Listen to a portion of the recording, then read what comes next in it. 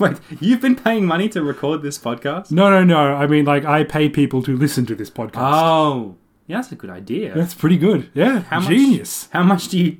Wait, I was going to say how much do you charge, but how much do they charge? What's the going rate for a listen? It's usually $100. Wow. To listen to the first 2/3, but apparently I get a discount if they get to kick me in the nuts.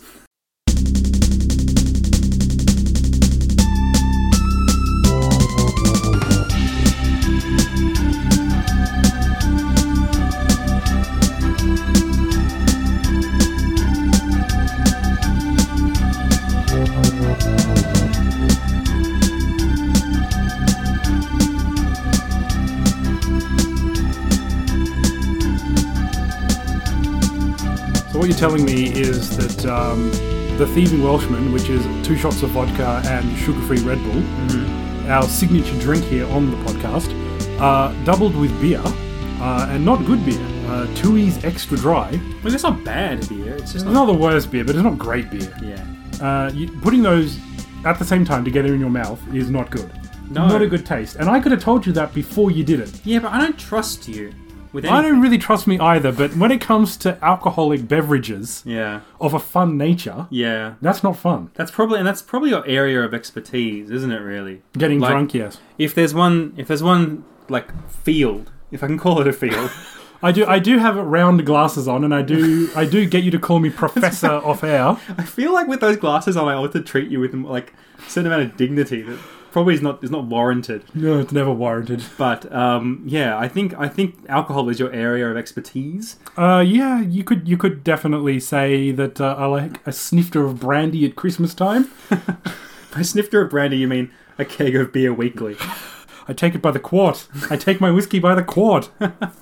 It's sadly true, folks. No. So your bookshelves, like we're recording at your house this time, and your bookshelves are running a bit bare. Now, I've got a couple of theories on this. Okay. Number one, because this was like a library before. It was almost like a study that you'd see in those old English television programs where someone's like puffing a pipe in the middle and talking about Wittgenstein and stuff. I think that's where I was going for, yeah. Now, half of the shelves are now bare, and I think that you are no longer an intellectual. I think that you have to turn your card in. I don't think intellectuals carry a card. I think it's actually a book. Like it's like one intellectual book that they whip out and say, "I'm an intellectual." See, I've got a copy of Aeschylus, so therefore I'm an intellectual. See, there you go. You even know the name of the book. Yeah, I didn't know the name, but it looks like you've turned your card in or your book and you've burnt it along with all your other books you've burnt. I like burning books. It's a fun time. Shouldn't have got you that copy of Fahrenheit. Oh, damn it. 911? 911, that's it. Yes, what a delightful romp. Yes. Seemed to be recreated in America, but moving on. You see, there was going to be hints after that. I was going to subtly place a couple of nice little cherry-picked, and you just went there. See, you're not an intellectual anymore. No. But seriously... I can't make those kind of jokes anymore because I'm not intellectual, and all I care about is celebrity news. So I don't even know what's happening in America. All I know what's happening in America is that those Kardashians are up to no good again. What with their family that have the same surname, and I can't keep this pretense up. I don't know anything about the Kardashians. I don't even know who you're talking about. I think one of them's married to like Drake or something. I don't know who that is either. You know, Drake, famous duck guy. Some sort of duck. He's a duck. He's a rapping duck. A rapping duck. Oh, I kind of want to see that actually. Yeah. Yes. A renowned beauty is married to a rapping duck because it's 2016. Oh, okay. She got robbed recently or something. She did get. Actually, I know that. I knew that because that happened in the mainstream media, not the celebrity. I remember looking at it and thinking, I don't know who this person is because I really don't keep up with any of that news. I learned to tune it out when I was in Japan because Japan have this idol culture. Yes, and it is infuriatingly stupid. And I learnt over my time there to tune all that stuff out. And I got back here and I kept tuning it out. So, you know... Probably a good thing. In my mind, Warnie is just a good bowler. That's it. He's not some sort of sexually depraved... Philanderer. Philanderer is the nice way of putting what Warnie is. Shane Warne, famous cricketer. Yes. Even famous... Tinder profile. Yes. Twinder. Sorry, it's Twitter and Tinder. He loves the Twinderers. I'm really look. I haven't dated. I've been married. I've been with the same person for 11 years. It's probably a good thing. It took me out of the game. I have not been a participant in the game for a very long time. Look, I met Meg right before Tinder was a thing. I'm really glad because I don't know how I would cope in this But Tinder society. would you have gone on? The post-Tinder world that we live in. I want to call it Twinder now. Oh, let's call it Twinder because it's funny. But would you have gone on there? Like, if you heard about it and you go, oh, it's this new dating site where you can hook up with people, would you have gone, as your single self at the time, not having much luck out there, maybe I should just throw them a bone? Maybe. Or a boner. Because here's... Okay, so in a hypothetical scenario where I never met Meg and I'm still single, would I use Tinder? I think I would, and I'll tell you why. It's because I have very little going for me, but I have a nice face. And I think, from what I know about Tinder, it's you're judging people purely on superficial terms. You're just looking at their photo. This is my imagination of what Tinder is you see a photo, and you go, yep, swipe one way, or if you go, nah, swipe another way. And then apparently you have sex or something. Based purely on that one superficial... Seems a lot easier than glance, when I was young. So I think I would probably fare fairly well on Tinder. If there was anything in Tinder that I guess would drill down into my actual personality, if people would actually get to know who I am as a person, then it would definitely, go very poorly for me. But yeah, I've got not much else going for me apart from my looks. So I think Tinder would probably be a winner for me, based on my understanding of it, which admittedly is poor. So, but you wanted a long-term relationship then, didn't you? I did. Yeah, I've been... So basically, you would have gone to this place looking for the wrong type of relationship in the wrong type of place. Yeah, I'm a man, I'm a human being, of course. But yeah, at the end of the day, I probably would have tried to twist it into some sort of long-term thing, I guess. Because here's a little known fact about me: never had a one-night stand. I'm not that guy. I've always been a relationship dog. That's a joke that no one will get. But yes, I think Tinder would probably be ultimately a poor choice for me. But I probably would have given it a whirl because at that point I was pretty much ready to try anything really. Yeah. So I don't know. Probably it's the kind of thing I just don't know. I've never really done internet dating before because it was not really a thing. Back when it was possible when we were younger, certainly, but it was not reputable. Yeah, I think there's always been...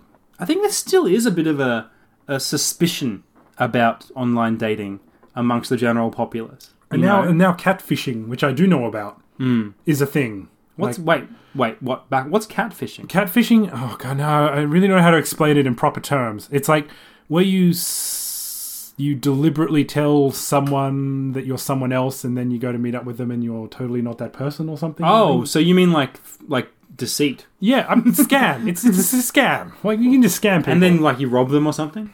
That's how I would play it. I don't see any other reason to catfish someone. I probably did not explain catfishing very well. I'm sorry.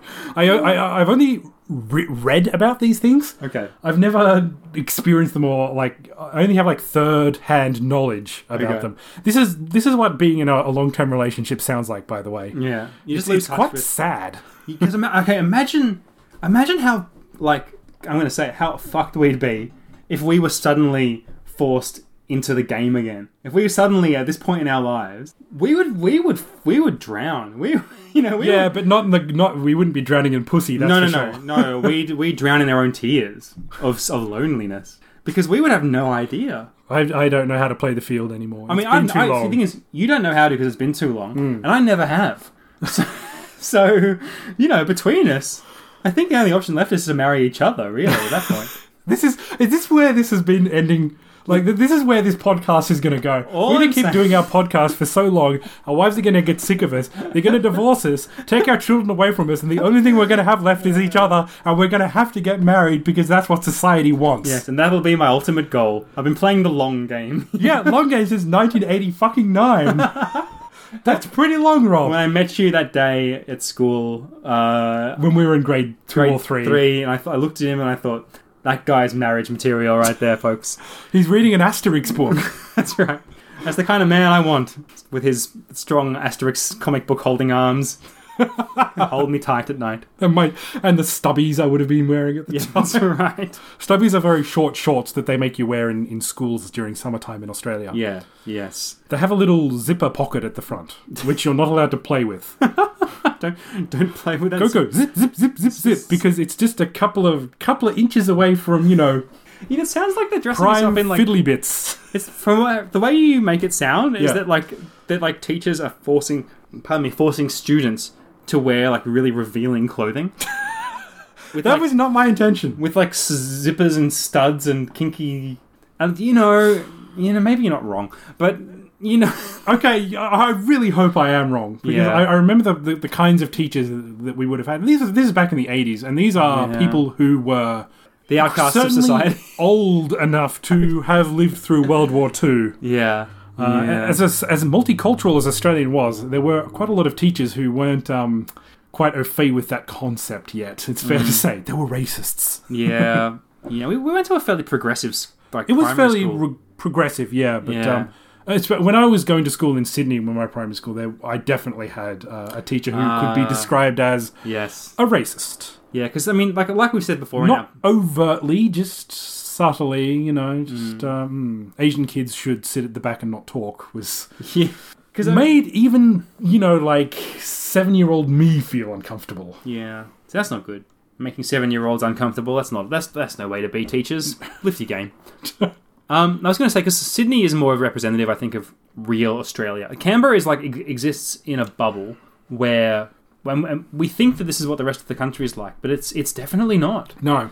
We're very we're very sort of like educated and liberal in our views, and outside of Canberra, it's a very different country.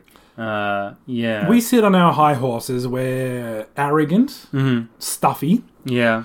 We think we control everything when in fact we control very, very little. Yeah.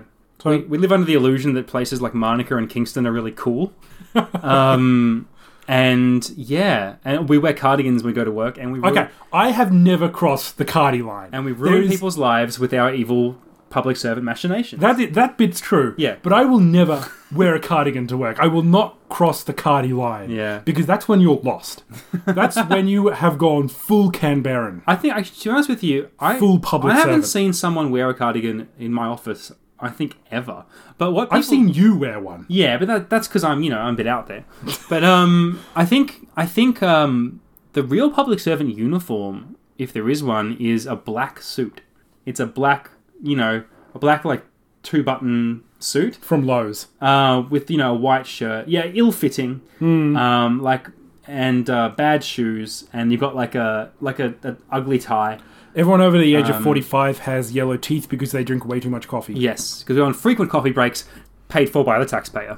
And when we get back to our desks, I don't know about you, but what I do is I open a phone book to a random page, close my eyes, and I just put my finger down, stab my finger down at the page, and whoever's name I land on, I do my best to ruin their life.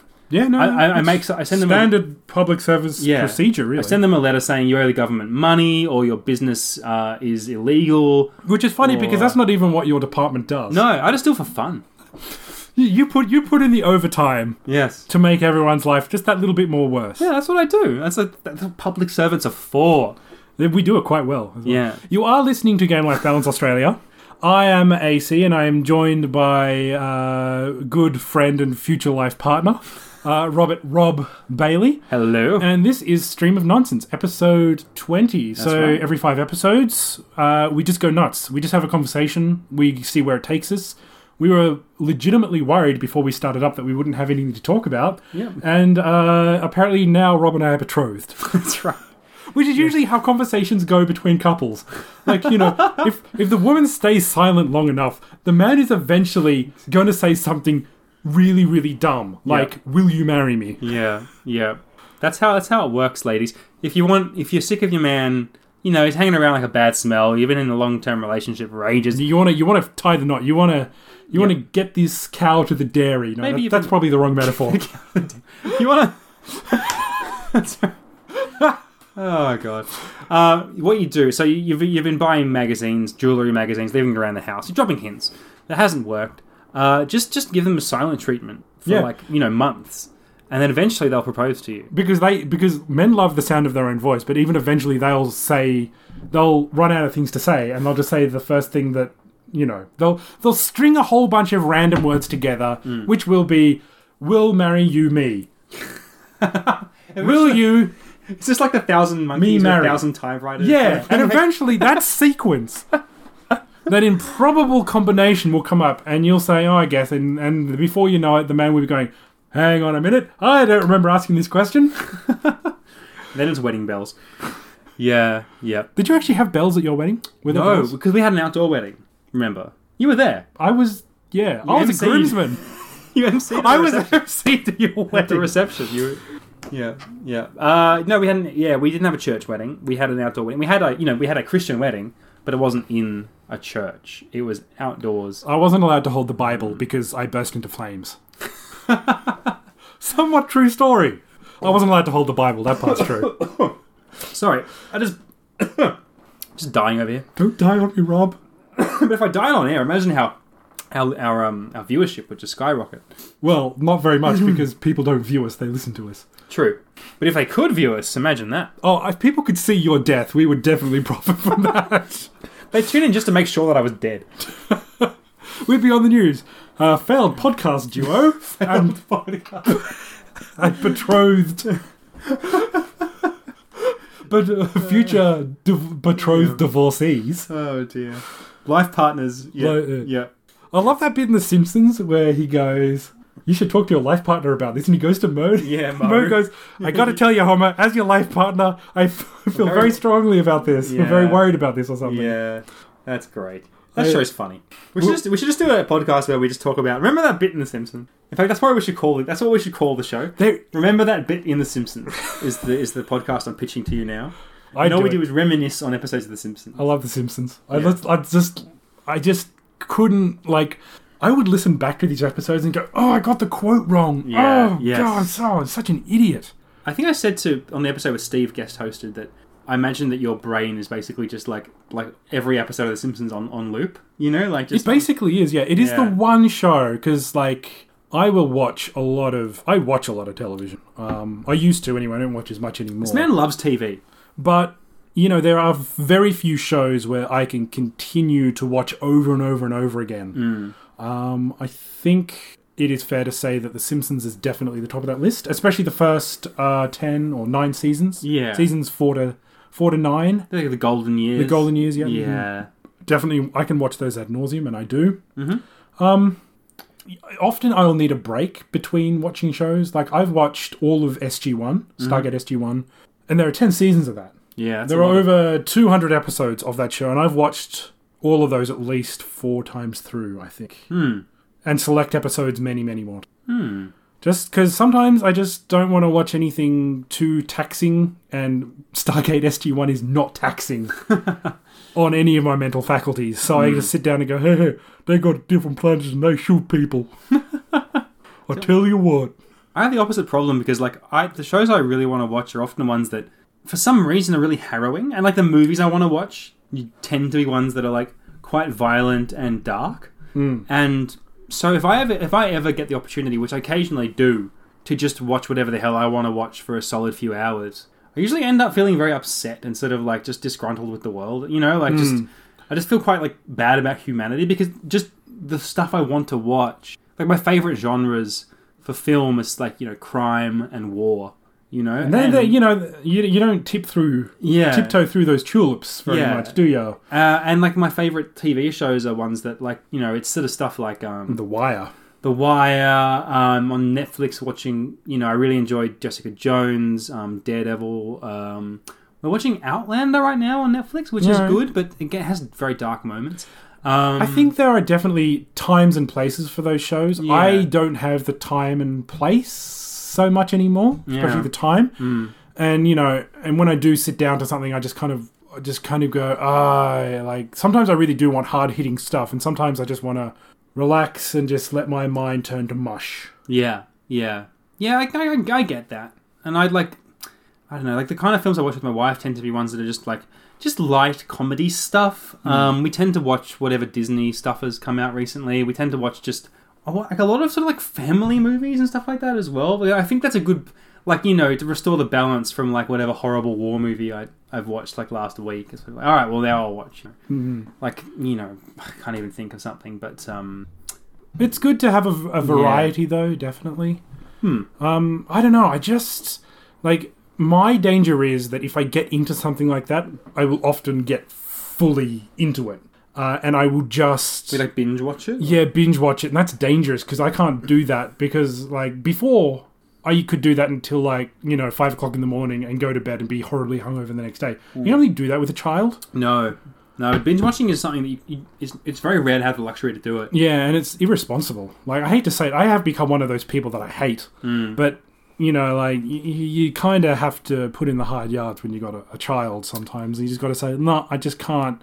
I shouldn't get to bed at 5 a.m. after binge watching this, you know, incredibly interesting and depressing show. Yeah.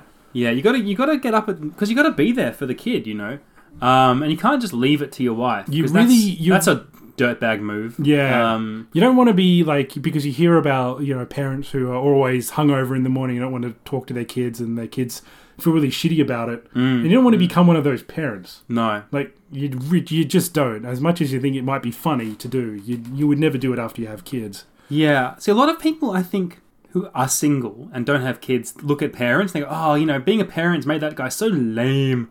He's so boring now. And to a certain extent, it's kind of true. But I think the reason for that is primarily because when you have a kid, you're like, okay, I've got to, like, put this kid first. Otherwise, what kind of person am I? Yeah. And that means doing things like going to bed at a decent hour so that when you wake up the next morning, you're rested so that you can deal with this kid and, like, put actual energy and you know, love and attention into it instead of just, like, being upset that you're awake. Because kids know when you're not, even when they're quite young, they know when you're not, like, putting in the hard yards for them. They can kind of tell. Yeah. If you just go, no, here's a toy, knock yourself out, kid, I'm going to go to sleep on the floor. Yeah. Like, they'll cry because they think, oh, there's there's a disconnect here. Yeah, exactly. So, yeah, and, like, just that sort of thing. Like, you make decisions that are good for the kid, and it just so happens that those decisions will make you appear to your single friends like you're not the same, you know, you've changed. Well, you're not. That's the thing. You have changed. But, like,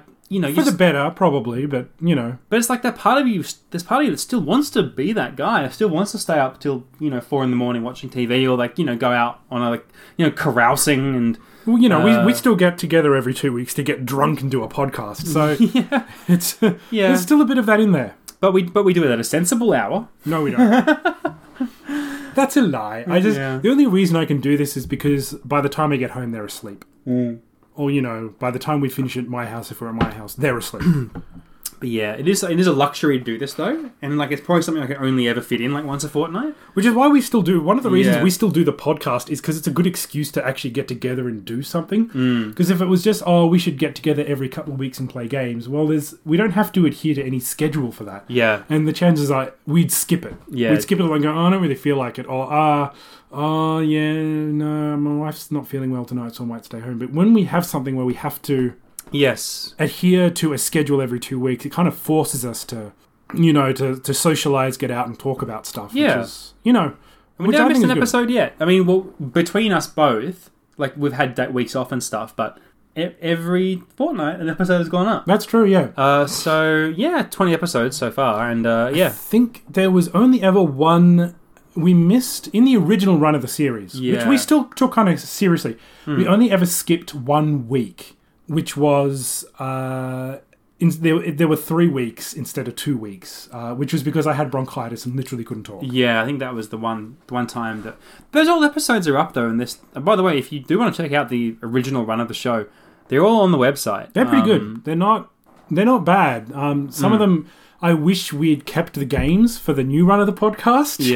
Yeah. We didn't review, like, we kind of have a habit of reviewing stuff we're familiar with and we know and we like. We reviewed some really terrible games. Yeah. Cultron 6-in-1, or the Real Players Pack, is a classic episode.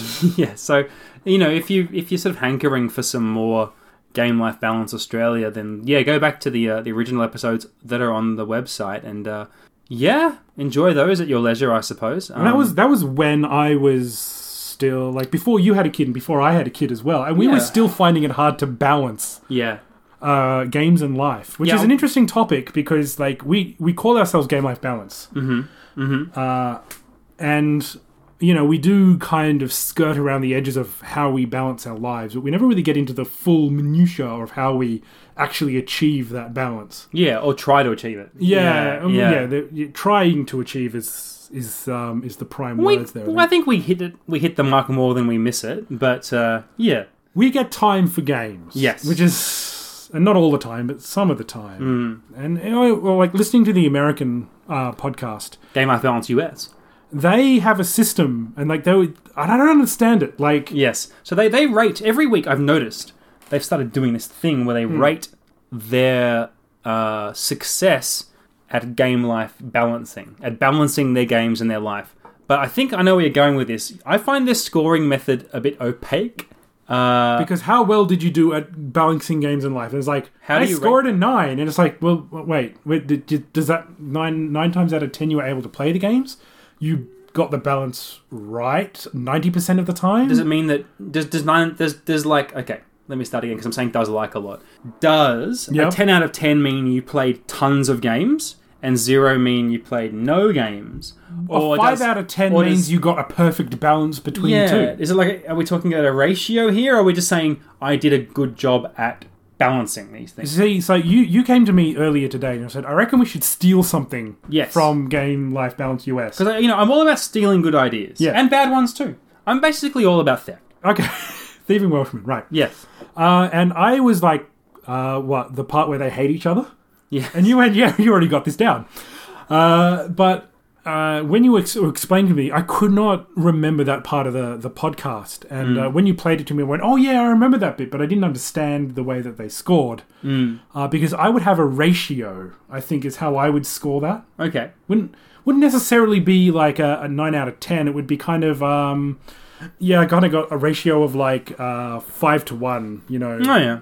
I suppose it's very hard to think of a rating system for this. Well, I think it'd be really difficult to be like, okay, I spent this many hours of the week with my games. Yeah, I mean, if you had a 1-to-1 ratio of like games and life, that's not a good ratio. No, that's a bad ratio. That's an incredibly bad ratio. That's very badly balanced. So how would you do it? Like, maybe ratio isn't the best idea. Yeah, I don't know. I mean, we're getting quite technical here, but I'm thinking that whatever scoring system we choose, whether it's best out of out of 10 or out of 100 or whatever it is, star rating, whatever. It should be how well we've struck the balance in the last fortnight. I think that's where I find that I can talk about striking that balance, but I can't perhaps give it like a numerical figure. Because say for example, and we're kind of just brainstorming here on air, but why not? I just love that idea that we're stealing this. Yeah. And we're probably giving it more thought than they are. No, I think we're actually probably upsetting them by like making it sound like they didn't think it through. But anyway, which is also our job. To upset them, yes, definitely. I really kind of hope that they put a copyright strike against us. They're stealing our ideas. So let's say, for example, you say, this week 0 out of 10. Yeah. Does that mean that you played no games, or does that mean that you played too many games? Like, I think the out of 10 system doesn't tell you enough about. This is why I don't like the scoring system at all. I just think we should just talk about it. Okay, well, let's abandon numbers. Yeah. And let's do what we've been doing already for the last 20 episodes, and just talk about how many games have you been playing? A lot of games? Have you not been playing a lot of games? Yeah, I think people can already get, because we will actually say, oh man, I have not had any time to play, and sometimes we'll say, oh yeah, I actually got enough time to play games.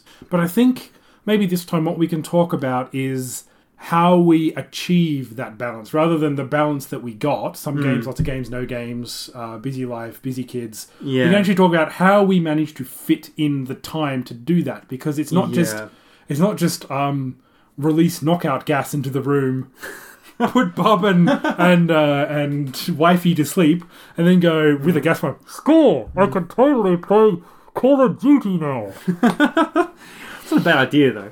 I might write that one down. Just if I get desperate one week. No, because I think the answer to this is that we both have a pretty similar technique. It's just that we do it at different times of the day. This is something that okay. You have the insane, stupid idea. I think it's a brilliant idea. I think you're an idiot. I don't think so. I mean, my idea is born out of the fact that so I used to do what you do. So let's be clear here. I used to stay up at night and play games, which is a sensible thing to do. But my wife said to me, "I love going to bed with you. I find it difficult to get to sleep without you next to me in bed. And if I stayed up and played games, she would wait up for me, and that would make me feel guilty, like I'm not spending time with her, that I'm ignoring her, and that she's basically lying there, whether she admits it or not, kind of slightly resenting the fact that I'm not in bed with her. Do you know what I mean? Yeah. So that didn't work. So staying up was no good for me because of my wife's need for me to be next to her in bed to be able to sleep. So I understand that part of the conversation, and I don't disagree with you. I think that's a good reason. But the next bit is the bit that I don't get because I can't do. The bit where you get up at the crack ass time of fuck me o'clock in the morning. Yeah. Which I'm guessing is 5 a.m. Yes, 5 a.m. if I'm feeling particularly spry. See, I don't feel spry until sometime in the early afternoon. I've always been a morning person, though. And I've hated you for it. Yeah. And I tend to fade pretty rapidly after, the latest I can stay up and be coherent is probably 11:30. After that, it all starts to shut down. And I start just thinking about leaving. Wherever I am at 11:30, even if it's at a really awesome party or something like that, I'll just be start thinking about, I gotta go. Because I'm bored now. I need to sleep, We just don't get invited to awesome parties anymore either, though. No, I don't think I've ever been to one, actually. But what about your wedding? Yeah, that was pretty good. Not awesome, but pretty good. That's alright. There was this real asshole emceeing it. Bad jokes. There were bad jokes, kids. You did a pretty good job. But no, waking up at 5 o'clock to play games is just the only option, really. Because if I stayed up late, then my life balance is out of whack. And there's no other time. There's literally no other time. I used to be able to play games on the weekend. Yeah. I have a child now, so the weekend is not... That's, during the day, any day of the week, during the day is just a write-off. And that's probably the hardest thing... This is a tangent, but this is the hardest thing about having a kid. To me, anyway. Yeah. This is the part that I have felt most keenly the loss of. Sick days suck now. Sick days are not fun. When I used to have a sick day before I was a parent, I would be like, yes, awesome. I get to sit around on my butt, playing video games, watching TV, feeling crook, but it's just me time. It's a whole bunch of me time. So you weren't chucking a sickie, which is the Australian word for faking an illness to get off work. Yeah. Chucking a sickie. Yeah. You were genuinely sick, and you liked it because you could stay home and play games. Yeah. I hate being sick. Being sick, hate it. There's a sweet spot. Having a bad flu is awful, but having a cold with a noticeable cough that you can plausibly say to your workmates, I can't come in, I got a cough, I don't want to spread it around. That's pay dirt, because you can just sit at home playing games, feeling a little bit poorly, but otherwise you've got 24 hours to just do whatever the hell you want. I used to love that, and now if I'm sick, I'm like, God damn it, because I have to sort of bargain with my wife to be allowed to just sleep, to be allowed to just sit in the bed and lie there, and sitting on the couch watching TV is out because the living room is kind of my baby's playground right now, and I'd feel weird playing computer games all day with my wife dealing with the baby in the other room. So sick days now are kind of shitty. I don't like being sick at all. I hate being sick because it's just zero fun. I feel that very strongly, the loss of that. So you see, here's the thing. So last time I was sick, I did and I hadn't been sick all this year. Basically, I'd taken a lot of days off because my wife had a difficult pregnancy, and then the baby was born, and all this stuff happened with the baby. Afterwards, so I've been having to go to Sydney a lot for medical appointments for her eyes and stuff. But in the meantime, in all of this, I actually got sick for the first time this year. Right. I hadn't been sick in a while, but I had a throat infection or an ear infection or something like that. It was some sort of infection that I needed to take antibiotics.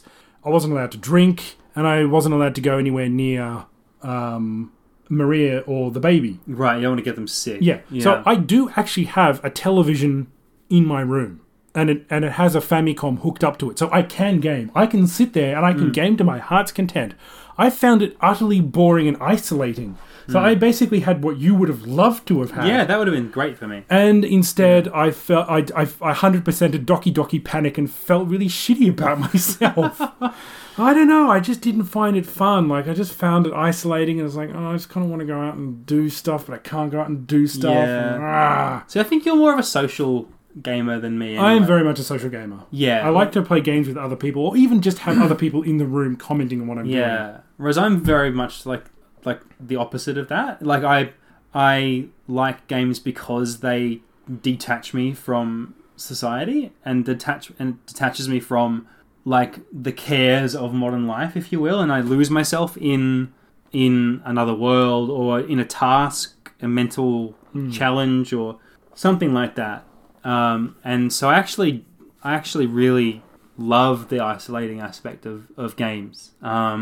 And that's probably why like most of my library of games on Steam is single player stuff. Like when it comes to thinking of games to play with you, I always struggle to think of something because most of the games that I love, and the games that I really love and that I feel really strongly about and I'm excited to talk about, are not games that I can easily show you. But that's not a bad thing. It's good that we have different tastes. Because it kind of brings something different to the show. Yeah. Like, you know, if we just both like strategy games, we'd do strategy games and maybe the occasional like 2D platformer.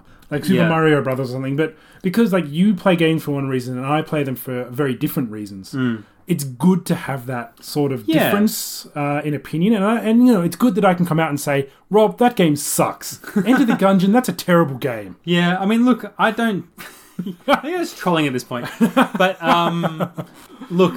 I think it's good that we do have that spread of interest, and like you're more of a retro gamer, I'm more of a modern gamer. And I'm more of an historian as well. Yeah, when it comes to that sort of stuff. Yeah, and you love the hardware side of things as well. Yeah. I think it's good. What we need though, we probably need a third person that likes sports games and racing games. You know, like someone's like, because that's something that neither of us have very much interest in. I can play sports games, and there are some good sports games out there, but they've got to be good. Yeah. Like, I have never played a good FIFA game. People have made me play FIFA games before and say, this is the best one yet, and I go, no, dude, this is still soccer. You call it soccer one more time, I'll punch you. Soccer, soccer, soccer. I don't care if you call it football or not.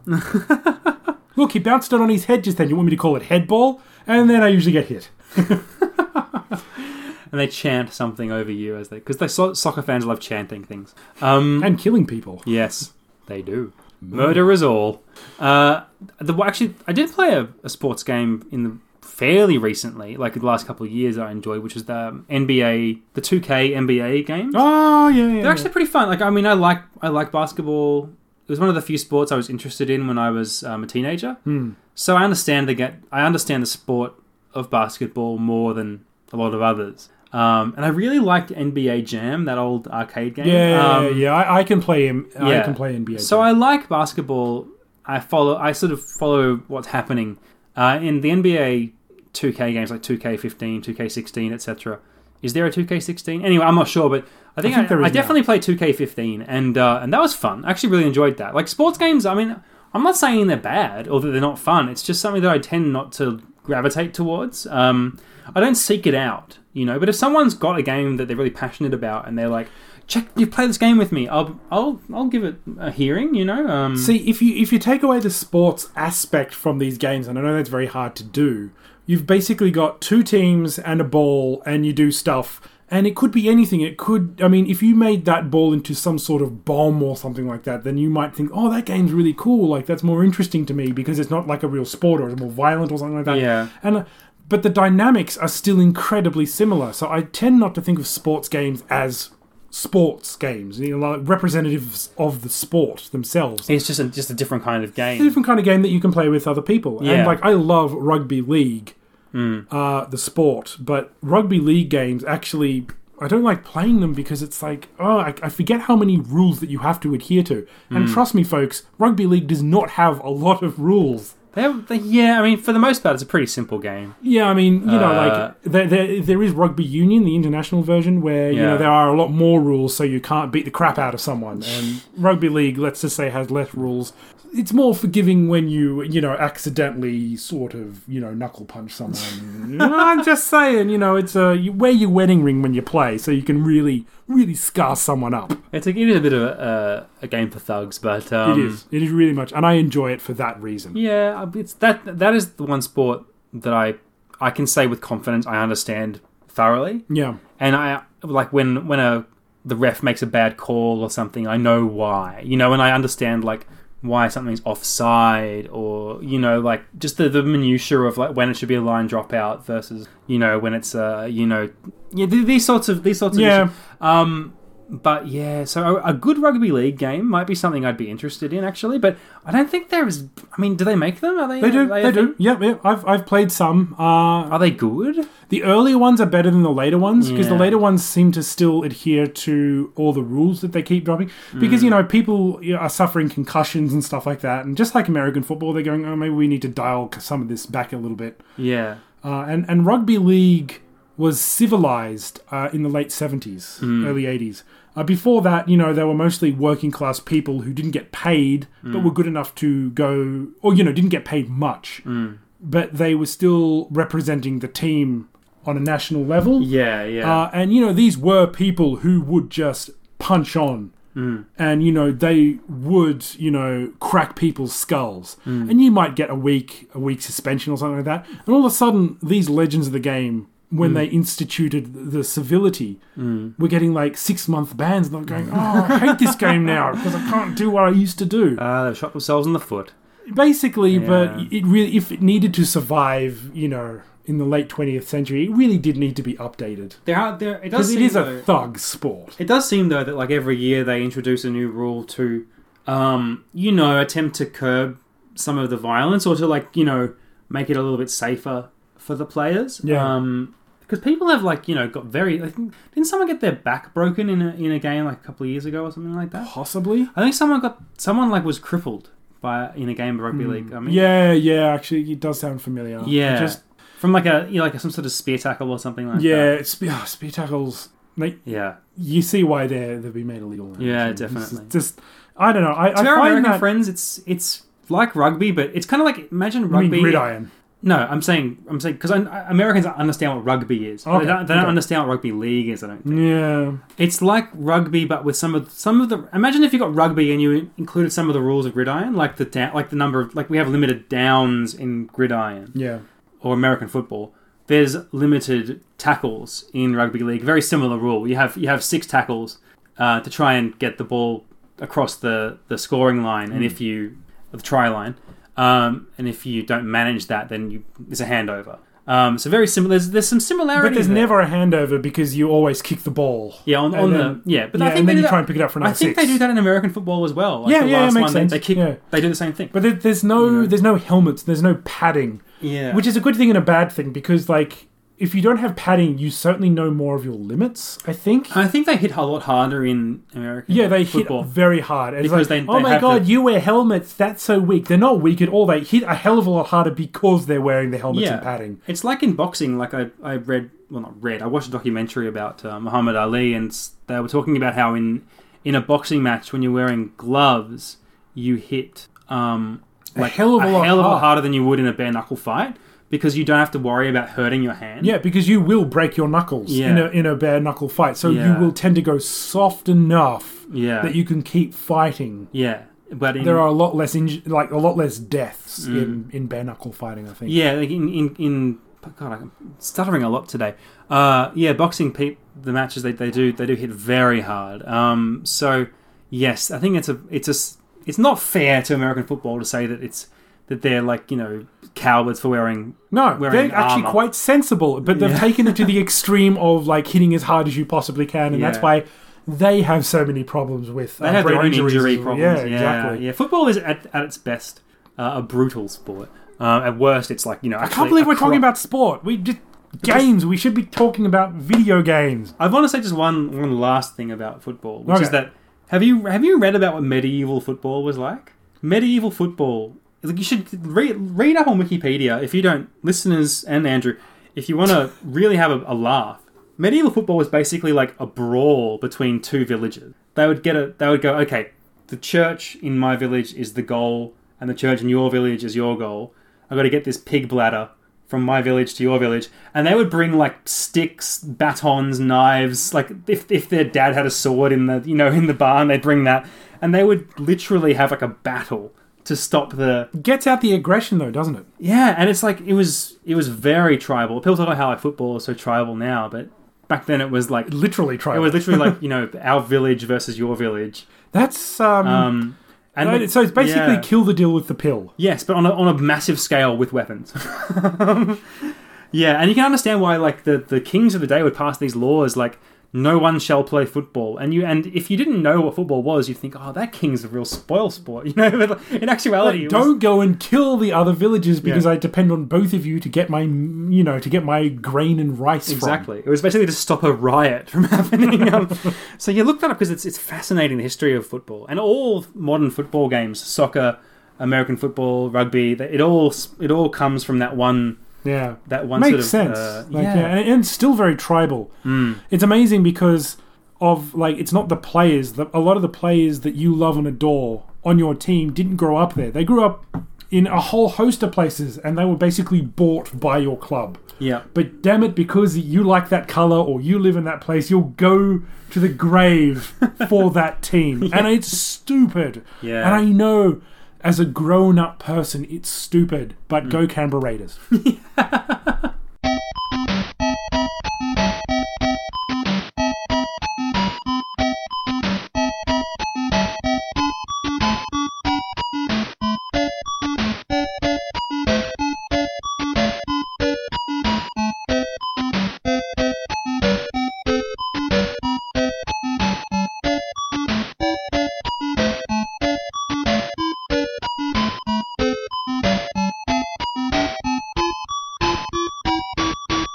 Okay, Rob, as we mentioned in the previous segment, right before this segment, Yes. I have a quiz for you. Yeah, I remember you saying that. I remember this distinctly. I actually said, Rob, I have a quiz. No, I didn't say that. No, I'm shaking things up. We had a bit of a break, Yeah. denoted by the music, which will be popped in there during editing. I hope you remember to pop that music I in. will pop it in, baby. One thing you can count on, it's me popping it in. I feel suddenly very comfortable and uncomfortable. All at once. Where are my pants? You're good. Hello, future husband. Yo! Oh, dear God, no. All right. I just thought I'd check things up and get the quiz out of the way now. Uh-huh. Basically because I wanted to shake things up. And I just wanted to do the quiz now. Sure, all right. Basically for those two reasons. Why not? Why the hell Throw not? the rule book out the window. It'll hit Stream of nonsense. hit a cat and make a comical cat meow sound. That I'm happy to hit the cat. Yep. I will aim for the cat. I'm sure there's a cat out there somewhere. I will aim for it with my car. And I'll make it look like an accident. I'll write a note in cat saying, I could not stand it any longer. I jumped in front of AC's car. He's a real professional, this guy. Yeah. I'll also put like a little knife next to the cat. Even though it was like a run over. Yeah. Yeah. Yeah. It'll look professional, trust me. That's right. They'll never suspect a thing. Despite the fact that I named myself in the letter. Yeah, and then you're like going to post this podcast on the internet. But, Nobody listens to this. That's true. This is not usable as evidence in a court of law. No, definitely not. Because everything we say is false. Yeah, it's all lies. It basically is all lies, isn't That's it? right. We don't even exist. All right, I do have a quiz. And I shall take a swig of beer.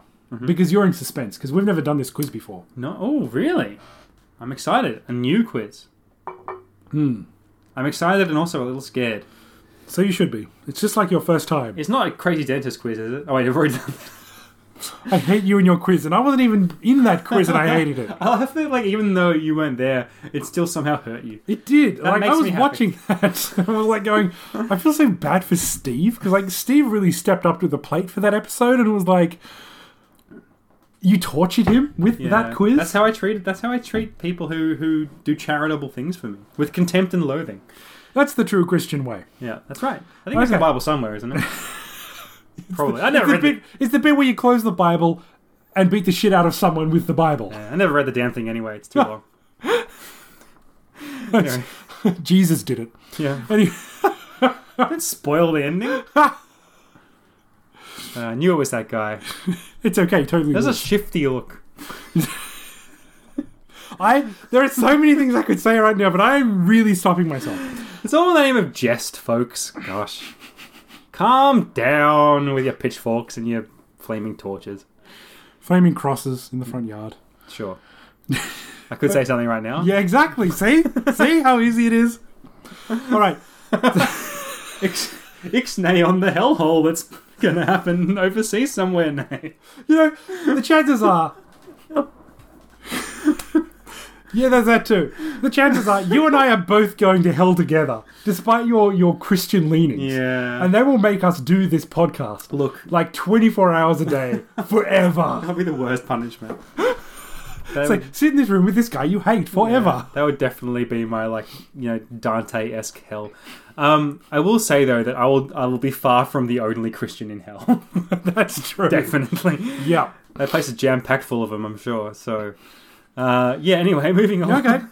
So this quiz, basically, it is a Nintendo quiz. Okay. And I've actually kind of half discussed with you before. Mm-hmm. This is where I will give you the code name of a Nintendo system.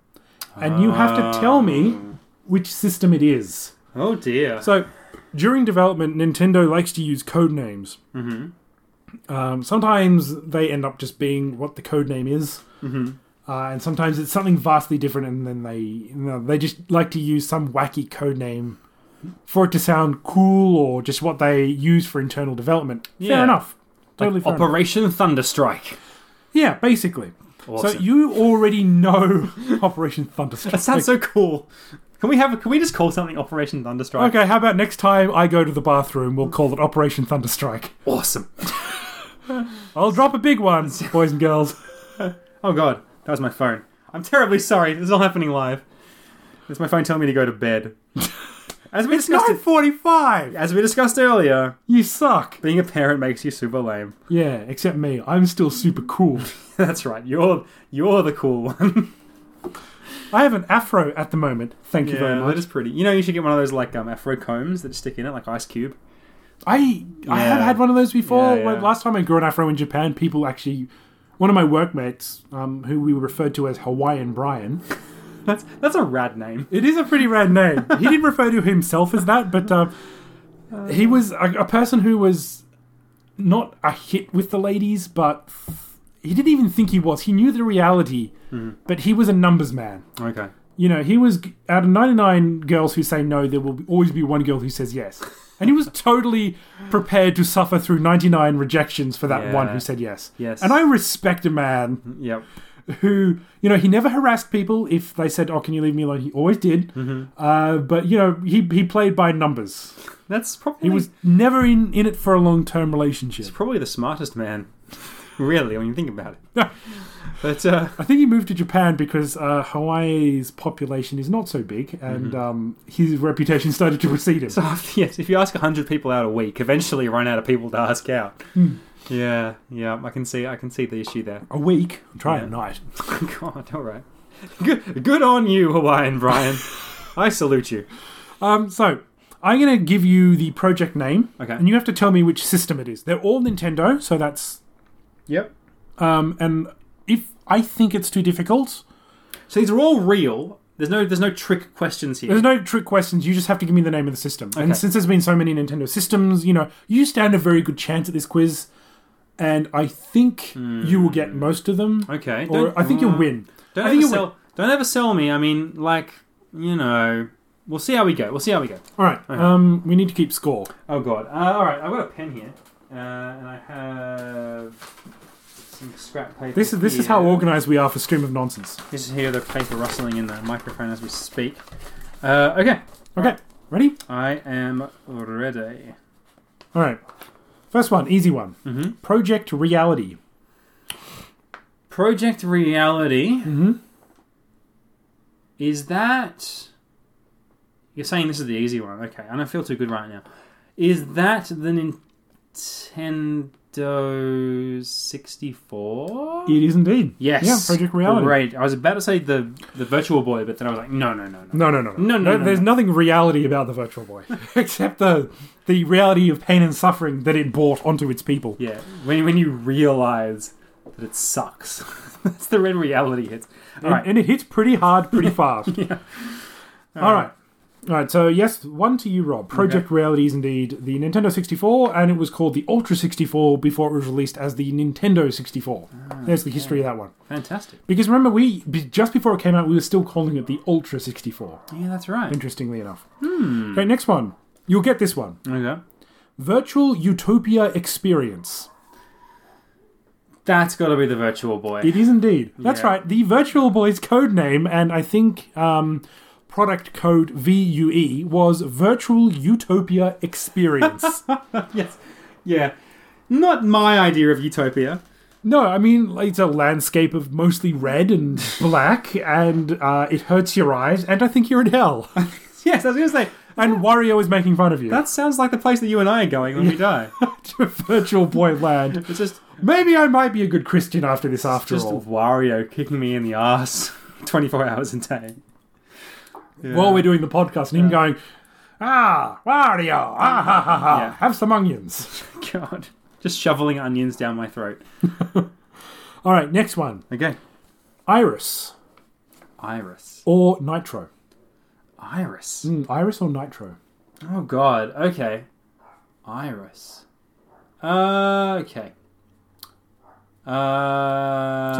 Two, Nitro. yeah, two for this one.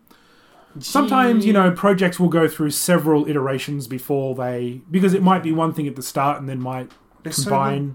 The other ones had clues, but this one doesn't sound like a... Yeah, this is kind of... Some of these are a guessing game, certainly. GameCube? No. Damn it. It is the Nintendo DS. The DS. I was going to say DS. You should have said DS then. Damn it. All right, never mind. It was alright. Okay. It's alright. All right. You're still ahead. You'll get the next one. Okay. Revolution. Revolution. Yeah. The Nintendo Revolution. Okay. The Wii? Yeah. Yes. Because it was revolutionary. It was. Yep. It was such a big thing for a year and then disappeared. Hey, a lot of good first-party games on the Wii. No, I mean, like, anything where you get good 10 playable games. I will say, the one thing they really did that was dumb, though, was to put the best game as the pack-in. The best Wii game is the one you get. You see, I don't think that was the bad thing. That sold the system. Yeah, but then what are you going to get? Like, I've already got a game where I can wave my dude out and play tennis. But you still made a profit off that. Yeah, So Yeah. sold 100 million units of that. So, Hey. I'm not going to call that one a failure. Yeah, look, they have the oldies playing in the retirement homes and stuff. I mean, Exactly. That's the measure of success, I think. All right, the next one is a little bit esoteric, but I will give you a hint for it. Okay. Oxygen. It is one of the Game Boy variants. Ooh, okay. So it is a Game Boy. Okay, so let me run through the Game Boy variants. Yeah. You got Game Boy. Yep. You got your OG Game Boy, right? Yep. Mhm. You've got the Game Boy Color. Yep. Got the Game Boy Advance. Yep. Game Boy Advance SP. Yep. Game Boy... No. No, that's still another one. There's the Game Boy Advance Micro. Micro. Okay. Okay. So one of those. And it's called Oxygen. Oxygen, yep. Okay. I'm going to say that this is the Game Boy Advance SP. Ooh, you're close. It is the Game Boy Advance Micro. Micro. Damn It's it! the Micro. Close. But no cigar for Robbie. Yeah, that was a hint there, because that one is a little bit different. I think you might get the next one. Why You do might not. they call it Oxygen? I don't know. This is like, some of them aren't related to it. The Micro... Look, I gotta stress that the Micro came out at a very weird time. Basically, almost, not quite, alongside the DS. And it was a very tiny version of... And it had a better screen. It's just the screen was tiny. Right. And I really liked it, except my eyesight is really poor, so I don't like it. Like, Yeah. it sounds like really fun. It's something that I like to look at and have in the palm of my hand, but not actually play any substantial game on. It's funny to think that, like, they went so hard for that, like, making it small. I suppose if you're a minimalist, that might be good. You don't want to have too much stuff in your pockets and stuff like that. But, Yeah. like, generally speaking, big screen equals better. I would say, like, to an I extent. mean, to be fair, Yeah. everything's in the name. It is the Game Boy Advance Micro. It is very small. The only problem with that system is that you can't play Game Boy games on it. So, well, if you're a borrower, you would love that. You'd be like, this is That's your great. big screen TV. That's right. That's right. Borrowers. Okay, Right, moving on. yeah, please. Next one, Dolphin. Oh, I know this. Yep, Okay, the Dolphin. The dolphin is... It swims in the sea The dolphin is... and is also called Flipper. No, that's a lie. It's just Flipper sounded funny. They should have called it the Flipper. Dolphin. I know this, but I don't know it. Okay, it's not the GameCube, is it? No, it's not. I can tell that it's not. What is it? Tell me what it is. Is the GameCube your final answer? GameCube's my final answer. It is the GameCube. Yes! Brilliant. It is the GameCube. Because people didn't I knew really... it was like 90s. Yeah, like early 2000s. it was late 90s when I think they said what it was, but they didn't release it till like 2001 or 2002 or something like that. Yeah. I think it was actually 2001 or 2. That's a great system. Remember when Nintendo just made games? Remember when Nintendo was just like, hey, it's a thing that you play games on. Enjoy. Yeah. Back in the day. Before they tried to impress you with like a funky gimmick or something like that. Yeah, but like they still all just play games for the most part. Like PS2 was a DVD player, PS3 was so was the Xbox One OG. And the the PS3 was a Blu-ray player as well. Was the Wii U the first one they made where you could actually browse the web? Or did the 3DS have that?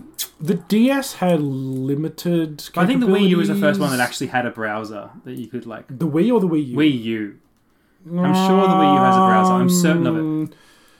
It does. No, the Wii U does have a browser, but I think there were limited ways you could access the internet on earlier consoles as well. Yeah, okay. Why would you? I'm just imagining someone like using a Wii U to like check out YouTube or something. I'm sure it's actually pretty by the numbers of not an unpopular choice, but okay, next one. Okay. Dot Matrix Game. Dot Matrix Game. Yep. What? Dot Matrix Game. Because Dot Matrix are those printers that make that sound when they're like printing stuff out. Yep, that's a very good impression of a Dot Matrix printer, but this is Dot Matrix Game. That impression, by the way, would also pass for a 56k modem, so you're welcome, Internet. Now feel free to use that. I'll make that your ringtone, and then lock your phone, and then keep dialing it. When your phone rings and it's me, it should make that sound. Rob's on the toilet again. That's right. That's the third thing that impression works for. You're welcome again, Internet. Okay. Dot Matrix Game. Yep. What the hell? Oh, God. Okay. I'm thinking outside the square here. Mm-hmm. I'm gonna say... Game Boy? Correct. Yes! Brilliant! Very correct. Because it used a Dot Matrix screen. Yes! I was trying to think, what is the thing... I was about to give you a hint saying, think of the era that Dot Matrix printers were in, but you didn't need one. I got there. Yeah, so it's basically DMG001 is the Game Boy. That is the product code for the Game Boy. And that's where it comes from, Dot Matrix Game. It was old technology at the time, but it worked so well for the Game Boy. I tell you what, good battery life. I mean, imagine, compared to the Game Gear. Or the Lynx. The Lynx was terrible. Yeah. I have 3 Lynxes. It just goes to show, and that's... I think it's probably the Game Boy is probably the moment when Nintendo realized that like power isn't everything. That graphics and processing power is not... just so long as you can play fun games on it. Yeah, that doesn't, And it's, portable. Yeah. The Lynx, the Game Gear I could say is portable, not easily portable. The Lynx I don't think is portable. The first iteration is huge. It's like, it's not even a brick, it's 2 bricks. 2 bricks that take up a lot of power. It's like you had a violin case and you open it up and you pull out this Lynx and... Yeah. You could club someone to death with that. This gives me an Stick idea. around, folks. That's right. Later in the episode, Rob gets clubbed to death by AC wielding a lynx.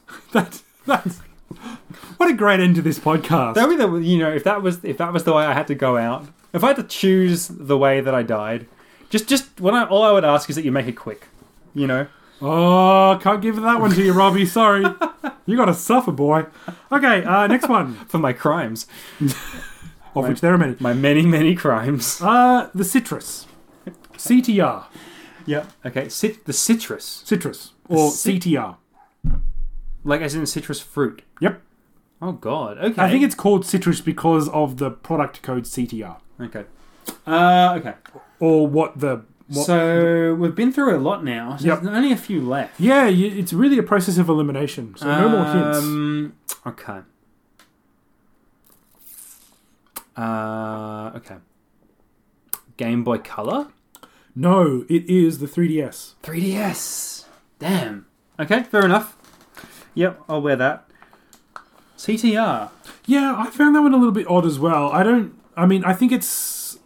think Citrus came from CTR, but I don't know where they got CTR from. Cathode. No. No. There are no cathode rays or tubes in any Nintendo product.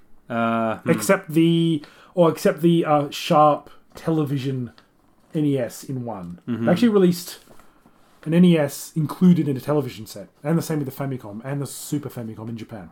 There you go. So yeah, I was wrong. But yeah, Sharp released, not Nintendo released. Huh. Alright, next one. Project Cafe. Project Cafe. Cafe. We're getting all hoity-toity. Yeah, that sounds like the name of like a hipster cafe somewhere. Yeah. That's probably where they got it from. Yeah. Like you imagine there's like a shipping crate with like a hipster in it who makes coffee. Yeah. It's called Project Cafe.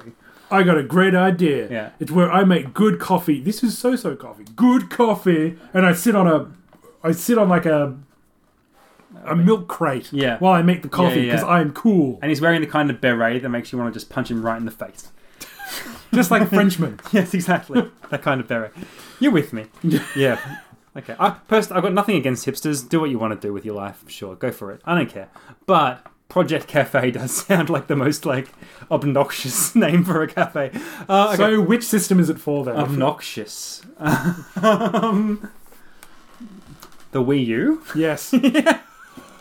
So, as much as... I actually like the Wii U. I like it. I think the Wii U is a great system for the limited number of games they have for it. Yeah. It works very well. I think it is almost worth buying a Wii U just for Super Mario Maker. Yeah, that's a grade A game. That is a super game. Solid purchase. All right, so you've actually already won, as I knew you would. But I just thought these were fascinating enough to make public. It's definitely interesting.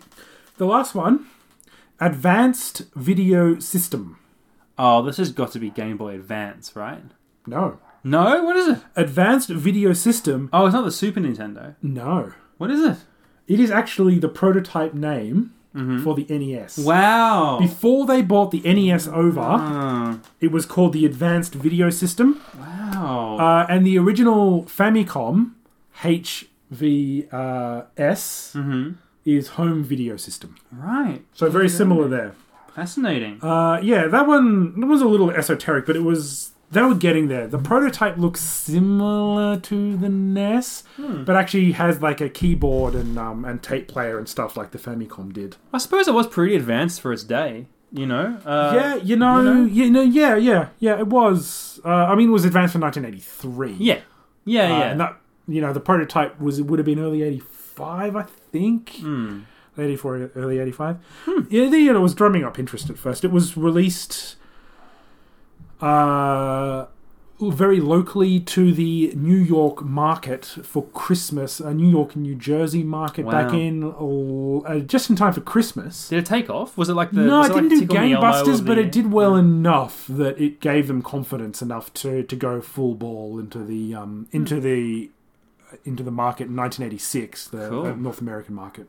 There you go. Yeah, so there's some Nintendo history there for you. Well, there you go. I think I got 6 out of 10, so that's not too bad. That's pretty good. Yeah, I feel pretty good about that. So what I'm really glad about is that you predicted I would do well, and I did. So that's good, because, if you set the bar high, I get nervous. So yeah, I think some of these were obvious. Some of them You could have guessed, like Project Cafe, you might not have heard of that before, but it sounds wanky enough that it could have totally have been the Wii U. Yeah. Look, Wanky and not very popular is how you would describe a hipster cafe, probably. I saw some stats bandying around that the DS sold 53, the original DS. Yeah.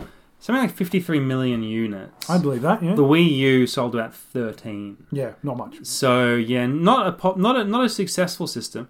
But the DS was a powerhouse. a banger. Like, and I had it. I think the DS was the last Nintendo console I owned.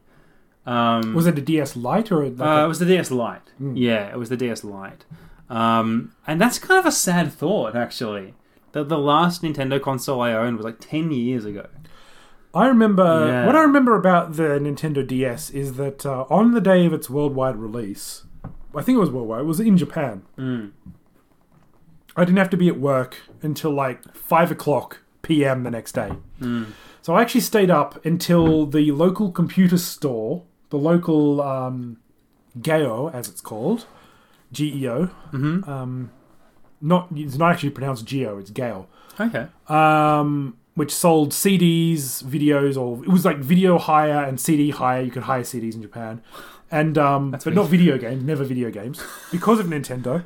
I know it's backwards. They're so Nintendo is just so like for the family friendly company that they are.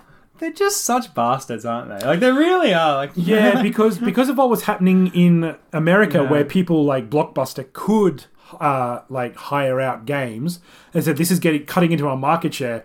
Kids now might be able to actually test games and say, I've either finished that in a week or this is a bad game, I don't want to buy it. And so they tried to do all these things where you needed the manual for particular games and stuff, and tried to sue Blockbuster because like photocopying the manual for games is a breach of like written copyright law. So I don't know. So they're very jealous about their products, Nintendo. They're very very protective, but sometimes they are assholes about it. Like Nintendo business practices, especially in America, are not great. The early NES era is that like they were hauled in front of the Senate, I think, and then they kind of quietly changed some of their like really harsh licensing It's quite laws. like anti-competitive, Yeah, that's exactly what it is. Where I would kind of forgot how we got here. Oh, Gayo, I didn't buy a DS, but when it was released in Japan, I bought one for my roommate and friend Andrew Lynch. Okay, so I bought his at like 5:00 in the morning when Gayo opened. Right, okay. And then you got to have a go of his. Yeah, I guess. And I found it fascinating, but I wasn't really into games as much then. Like I was kind of taking I kind of had a bit of a break with games for a while. Although I will say I got a launch day PSP. There you go. I was there a couple of years later, 5:00 in the morning at Gayo with my friend Andrew Lynch this time, when we both bought launch day PS1s, I think. Well, PSP was a great system too. Yeah, PSP, not PS1. Sorry. I think, primarily because you could jailbreak it and download a whole bunch of illicit stuff. But the PSP and the DS, that was a good era. That was like the end of, I would say, the heyday of. That was like, I think the 3DS is almost. It feels a little bit like the swan song of the handhelds. Like, it's an awesome system, but is it the last awesome system? That's what I keep wondering when it comes to handhelds. Will the Switch be the answer to the handheld market's woes? I think it has, or will it go down as like the last attempt? I think it has to be in some aspects, because Nintendo refuses to compete on the level of the PS4 and the Xbox One. And by all accounts, it looks like a pretty bloody good handheld. Like, I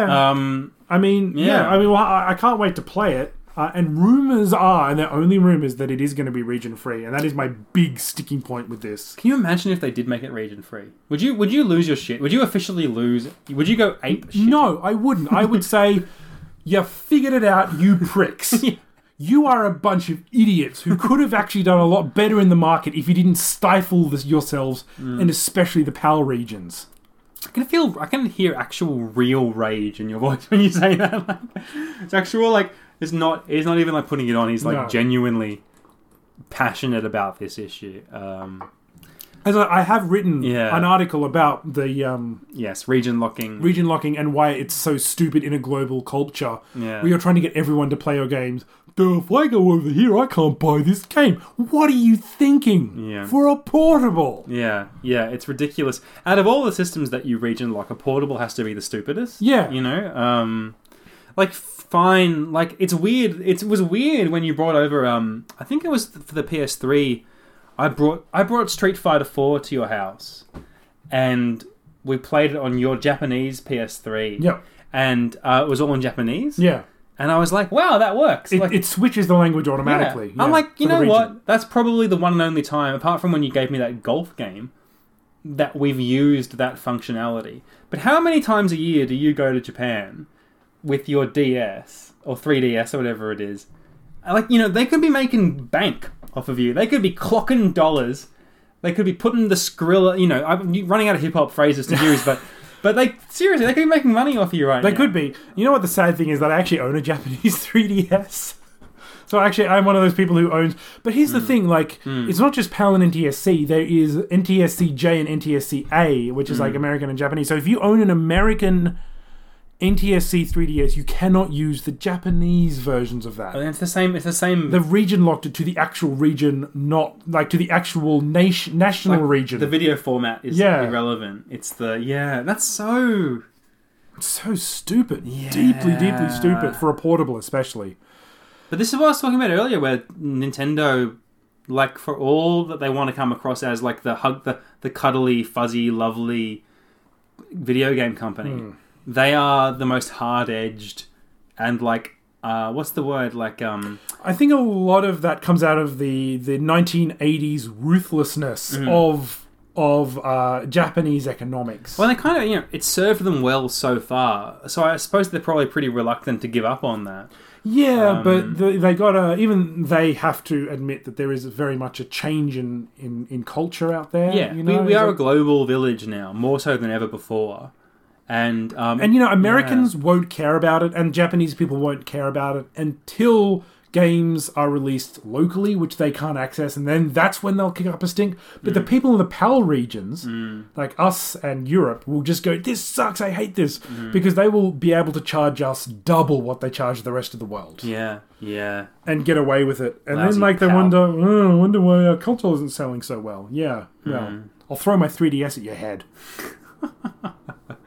And shout, region free forever! Oh, God. So, we're talking about games finally, which is nice. Yeah, kind of. A bit. What have you been playing? Alright, sure. Alright. A lot, actually. So your ratio is good. Yeah, I would say say that my game life balance this past fortnight has been solid. I would say You give it a B plus, 36 thumbs out of 54. yes, exactly that many. And not a thumb more.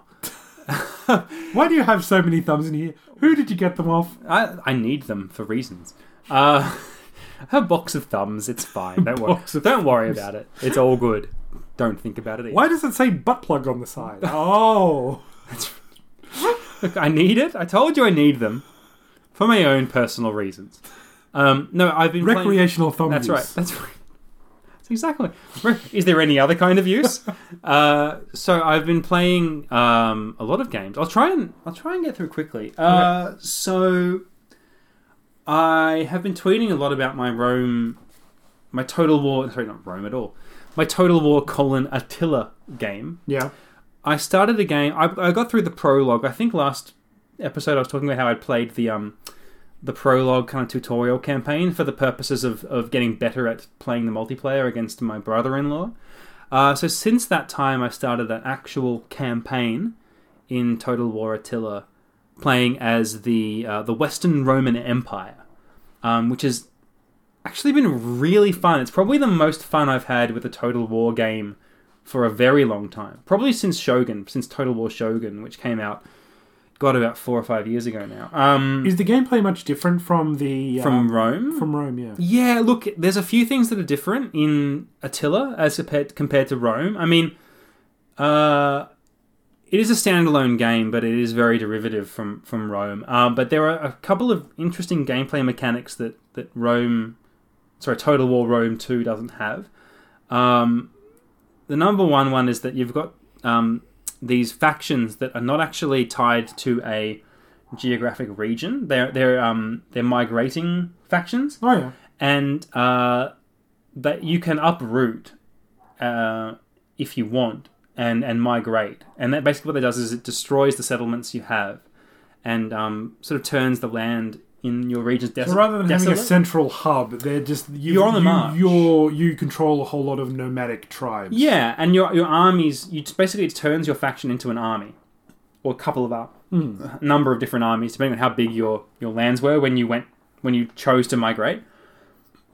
And each army kind of operates like a city. So if you don't move in one turn of the game, you can sort of build up your camp, and the camp has a build tree, sort of like the cities have build trees. So you can build sort of build different like camp structures that allow you to recruit different kinds of troops. So even though you don't have towns and things like the other factions do, you can still develop your culture and kind of unlock different troop types and things like that. But it requires you to sort of find land and then not move.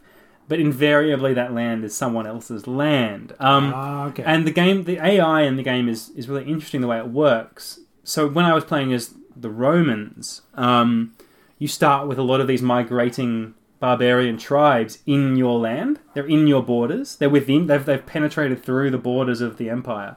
And this game is set in, I should say, I think around 390 AD. So we're talking like very late Roman Empire. Yeah. And at this point, the Roman Empire was split into the West and East. So the Western Roman Empire was the capital was actually in Milan at this point, not Rome. Okay. And the Eastern Empire is doing much, much better than the West. The West is kind of like very, very economically in strife.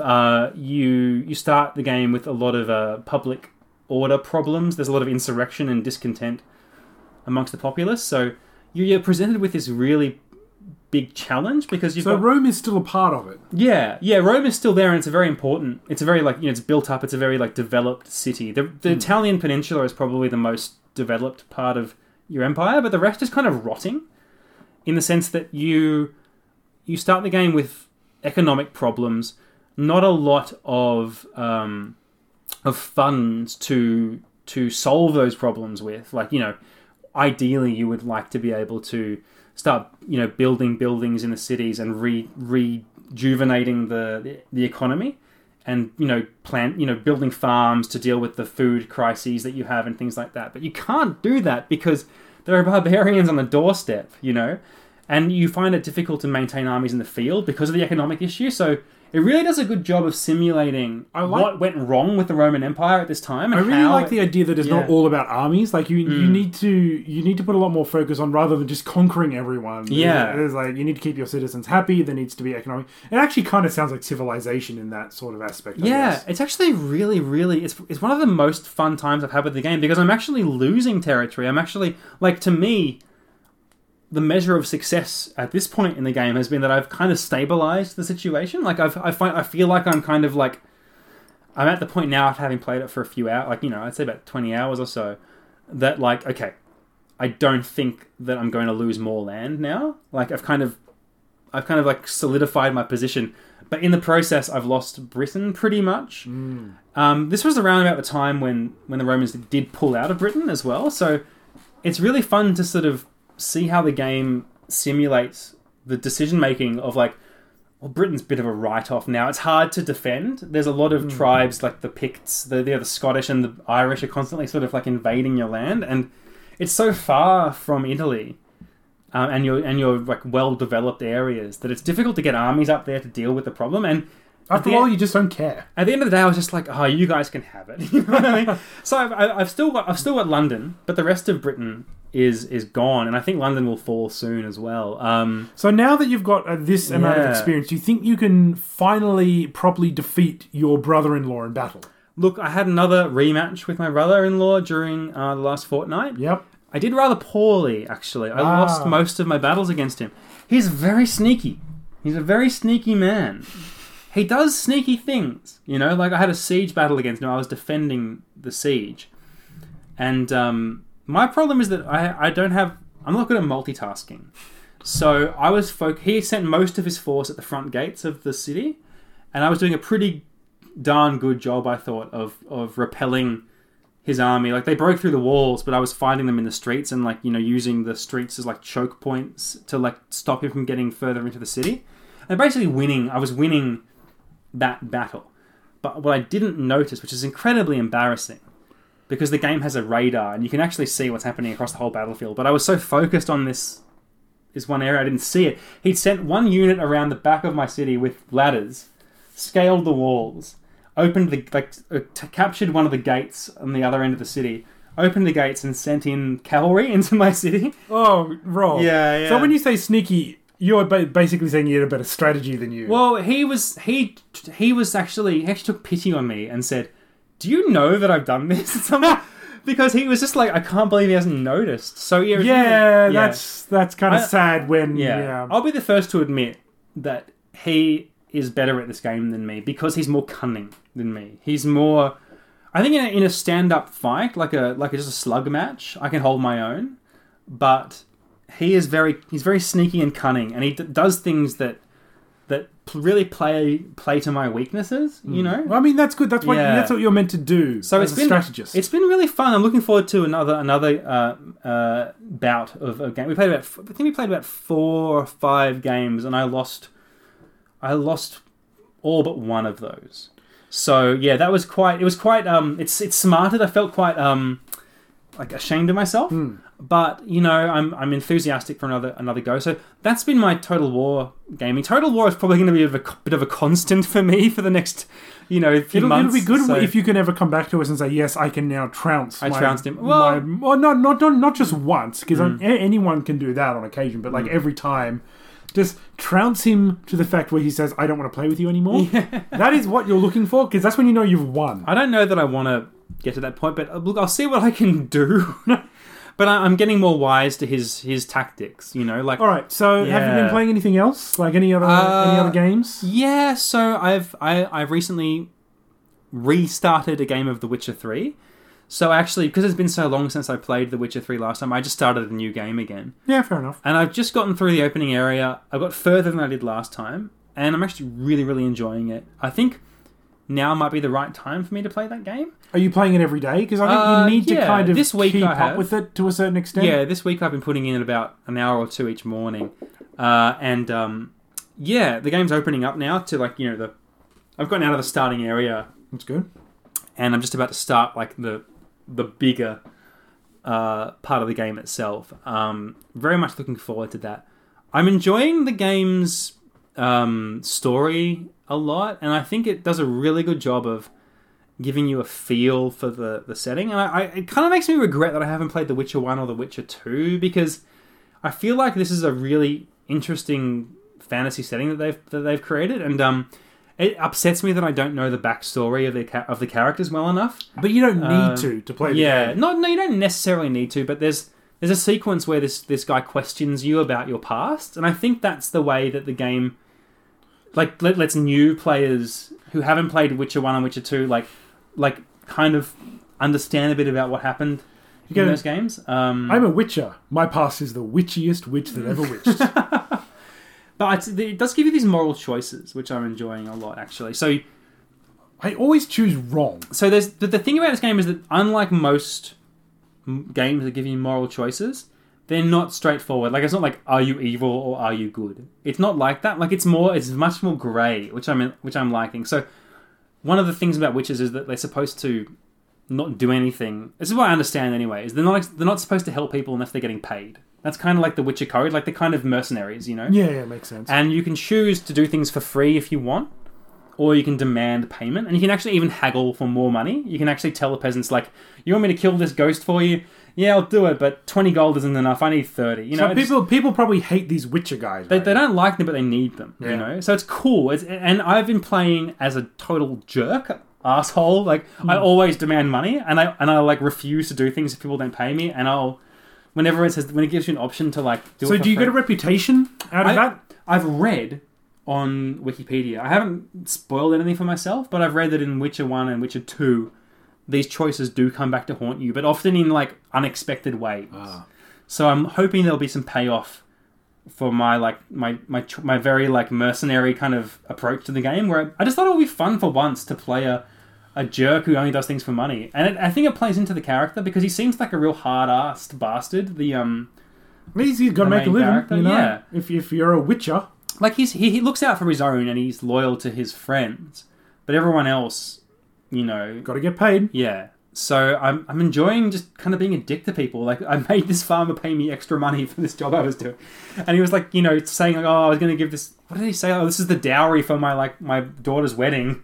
And I'm like, oh well, you know, too bad kind of thing. Like, I'll marry your daughter, then I'll kill her too. I just basically said like, I think he says something like, "This is, I don't think I've ever been given a dowry before for my job." You know, you have the option to like say, So, "Oh, text all right, options. I'll let you off," but I was like, "No, No. I need that gold, baby." What do you buy with it? Weapons and armor and like. Prostitutes? Can you buy prostitutes? Look, I think there is sex scenes in this game. Yep. I haven't come across anything like that yet, so we'll see. But look, yeah, I'll probably play as the biggest slime ball in the world, I'm sure. Because I usually always play as the good guy. And I thought, for once, in this game, I'm going to be a total piece of shit. So. You know what happens to me when I have those moral choices? No, I try and be good. I try. Lord knows I try. Obviously not very hard because I always end up being the bad guy. It's like, oh, just that civilian got in the way just a little bit, and I killed 20 of them. But by accident. I mean, they're kind of fun when you shoot certain civilians in certain games. They scream in a particular way. Yeah.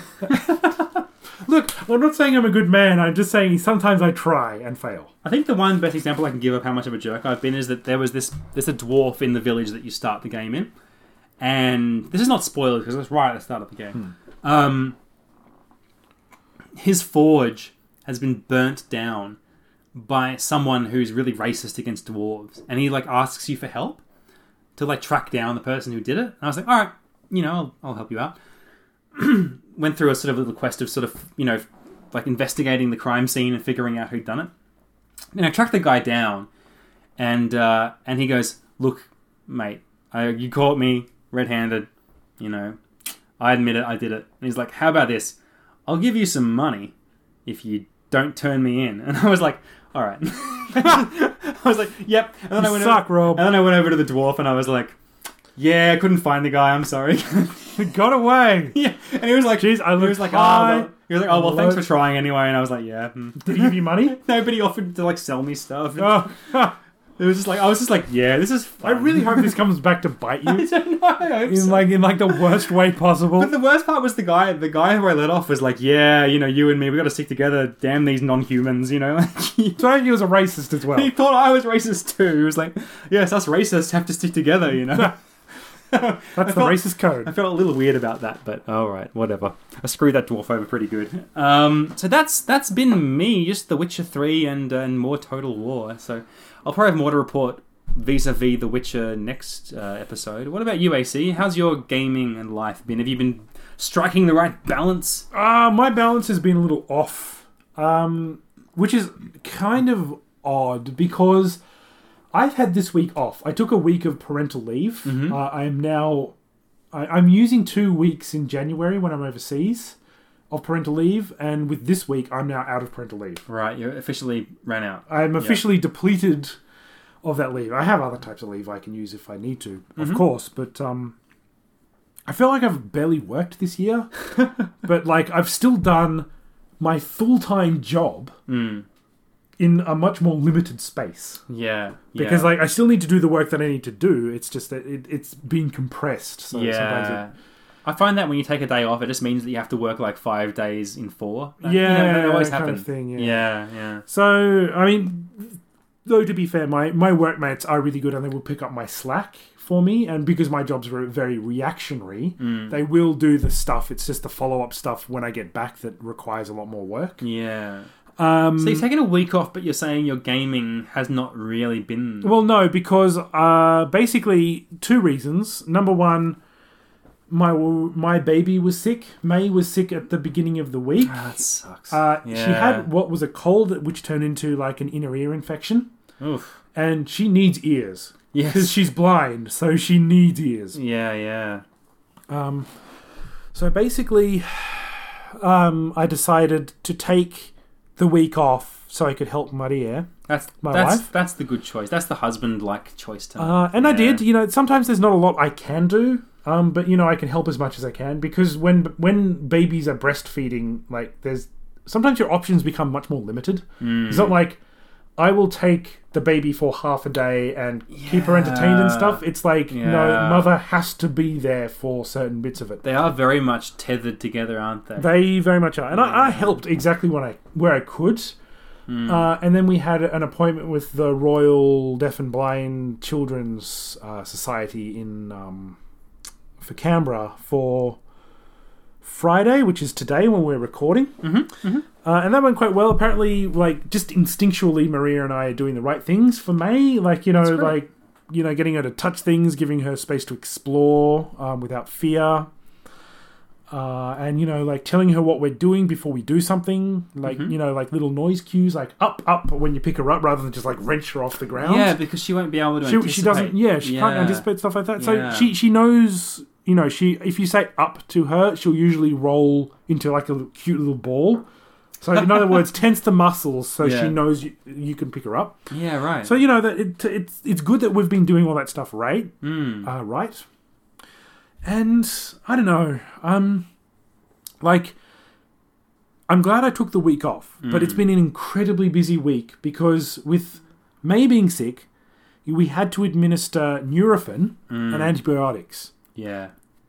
Despite the fact that these things are cherry sweet flavored, she's not used to sweet things. Yeah. And it's completely foreign to her because all she drinks is breast milk. Does she not like the cherry? Because my daughter hates the cherry flavored. Yeah. She and administering these things, she hated. And I know what you're thinking. Oh well, maybe coin up the Kaiba. You can maybe administer things from the other end. I wasn't thinking that, but sure, okay. Apparently, what's all my more experienced workmates were telling me, and apparently she's too young for that, or for too young for the types of things that you would stick up the back end. The suppositories. Yeah. Yes. Yeah. So that wasn't an option either. She hated Nurofen. She got okay with antibiotics, but she still cried, and she would cry with her mouth closed. No. But she couldn't do it, so she'd have to open her mouth, and that's when you have to stick like a bit of it in. But you can't stick too much in because otherwise she'd vomit, and then you'd have to do it again. So yeah, God, sounds familiar. Yeah, it's so hard, and that takes up so much time. Every parent I've spoken to, which admittedly is fairly few, but they've all said that their kid doesn't like the cherry-flavoured Panadol or the cherry... it's actually really hard to find painkillers that are not cherry-flavoured. Yeah, I mean, but if it wasn't sweet, they might just vomit it up straight away. Yeah, because it might be so bitter that their systems at such a young age might not be able to handle it. But at least as much as they hate it here, they can. It's hard to make... You can't make it like breast milk flavoured, can you, I suppose? So it's difficult. Not realistically, and not as far as I know. Otherwise, they would have tried that. It'd be a little weird, but I'm sure they... Look, if they... you're not going to go to the source for that. Yeah. You're not going to say, hook them up to the dairy machine, love. Here at RX Studio. I mean, like... Yeah, I don't know. You'd find some kind of chemical substitute, but it's not really an option. So in between all of that happening... Okay. My dad was around at my house installing a wall in my garage. And I must say, I didn't know your dad was... I mean, I knew your dad was, like, handy with cars. Yep. I didn't know he could do, like, plaster work or masonry, whatever you call it. Oh, yeah, no, he does it. I mean, he has done it before where he's knocked out walls and, there's a little... there used to be in our old place in Canberra. Yeah. There was like an archway and a little like sunroom, and it was big enough to be a bedroom. So he knocked out that wall and just put up frames and insulation and turned it into a bedroom. Wow. So instead of a 3-bedroom house, it became a 4-bedroom house. He's a very handy man. He's a very handy man. Yes. I learnt some skills off him, but I'm nowhere near his level. But that wall, I mean, I went and saw the wall today. Let me tell you, folks. It's a solid wall. It looks good. As much shit as I give my dad, and I do like to make fun of him, and he makes fun of me. We just have that kind of relationship. He really comes through when you need him. And said, I really want this wall up here because the front bit, the garage gets incredibly hot because it catches the afternoon Australian sun. So the front bit where you pull up the garage door is now a shed where we can keep storage stuff, tools, all the things that you don't normally want to use a lot and belong outside or in a shed. Yeah. And behind the wall that's connected to the rest of the house has become like a full-on retro gaming room, rumpus room sort of like entertainment Man area. cave / whatever. I mean, I hate that phrase, but it applies. As I really kind of want to go back to my like 8-year-old self and just say, look, your life's going to suck sometimes, but look what you get in the future. It's going to be all of these games, all of these systems, like basically all the overwhelming majority of the major systems, like consoles from the 20th century, are going to be there, playable all at once on this television with a projector and an arcade machine. It is pretty much like the wet dream of like the 12-year-old you. Yeah, except basically. with less boobs, but but yeah, no, I think I would have been jealous. Like if little kid me saw that, it would have been like, what do I get? And I would have been like, a room with books in it, and I would have been like, really? Are you serious? Yep. I kept offering to help Dad. He goes, no, I'm right. And he kept saying, I'm going to teach you how to do this. No, you just get in the way. So he did most of it himself. I did try and help with some bits, but May was sick and he knew that I was trying to help them. Basically, I rearranged everything in there. After Dad was finished, I had to move everything back in, like scrub the floors and get all the white powder off things. White powder is like part of the chipboard that you put up, not cocaine as you're thinking. I wasn't, but all right, now I am. And that did a number on my body because there was I was doing everything by myself, and there is some really heavy equipment in there.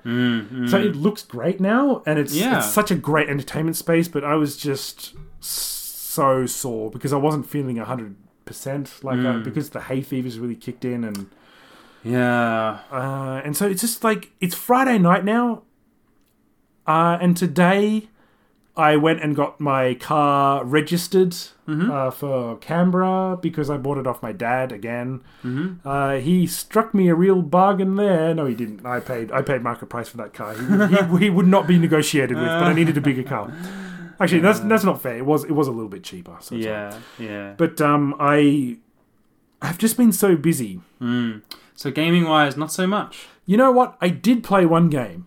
Okay. I did turn on the Wii U, and I played Super Mario 3D World. Well, okay, cool. A great game. You and I together played through the overwhelming majority of that game. We still haven't beat it, have we? I tried to beat it. And what happened was, I got as far as the big castle with the lock, and it said you need 130 stars, green stars. I only had like 122, so I had to go backtrack. And the backtracking to do all those levels again, because I haven't played it in 6 months or a year or however long it's been, was quite fun. I did that. I got the amount of stars that I needed. Didn't even remember some of these levels I did before, and I went, it's kind of like doing them for the first time because I have a horrible memory. Got into the game, got into the castle, got as far as the Bowser boss. That's where my problem started. Okay. So Bowser isn't usually that hard of an enemy. Is he actually difficult in this one for once? He probably isn't. I'm just not hitting the pattern right. Right. Yeah. So, and I started to get frustrated.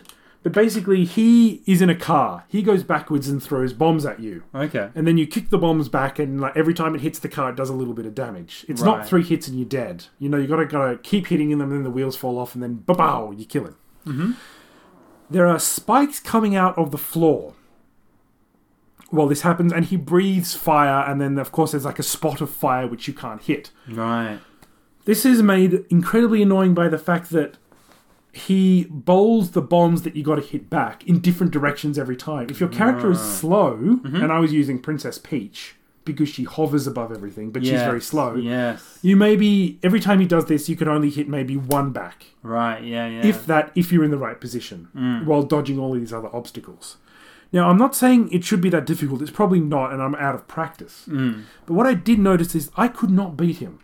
because they kept running out of time, and after a while he just wouldn't chuck as many bombs at you. Yeah. Because it was like, if he kept chucking them at a regular pace, I could trounce him, but he stops Oh, okay. and moves to a different area, like up higher, and then like there's something there which means that I can't get him every time. And I think I figured out what the problem was. Number one, me, I'm out of practice. Yeah. Number two, I blame you. If I was there, playing as Toad, Exactly. the speediest and most stupid of the characters, the most annoying. You are the most annoying character, but Yeah. in this, you could have one on each side, where you both... Toad is my main Yeah. in Mario. Small and games. annoying. Yeah. I'm a tall guy in real life, but I think my Yeah. spirit animal is like a small, annoying guy. So, in spirit, I am Toad. So, yeah. All right, well, maybe we should pick that up sometime and try and get through that. See, what adds insult to injury is the fact that I couldn't beat it. And I'm guessing that after this, there's another boss fight or another world opens up, because it's only the 7th one.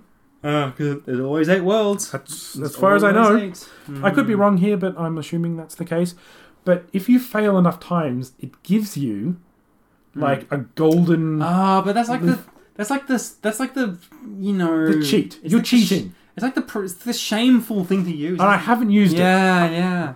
And Marie said, why didn't you use that? I refuse. I refuse to cheat at Yes. this game. I absolutely refuse. I'd I rather know. die 1,000 times. I know how you feel, and I would definitely be, doing the same thing. There's always like that moment in some game. A lot of modern games do it, where like, do you want to just skip past this? It's like, no. I mean, I will admit that I am bad at this game and cannot beat this probably most simple boss that I just can't figure out the pattern, rather than cheat. Yeah, definitely. I will come out and say, I suck at this, rather than go, I'll take the easy option and fly through this level. Yeah, I know what you mean, man. I'm with you. You're doing the right thing.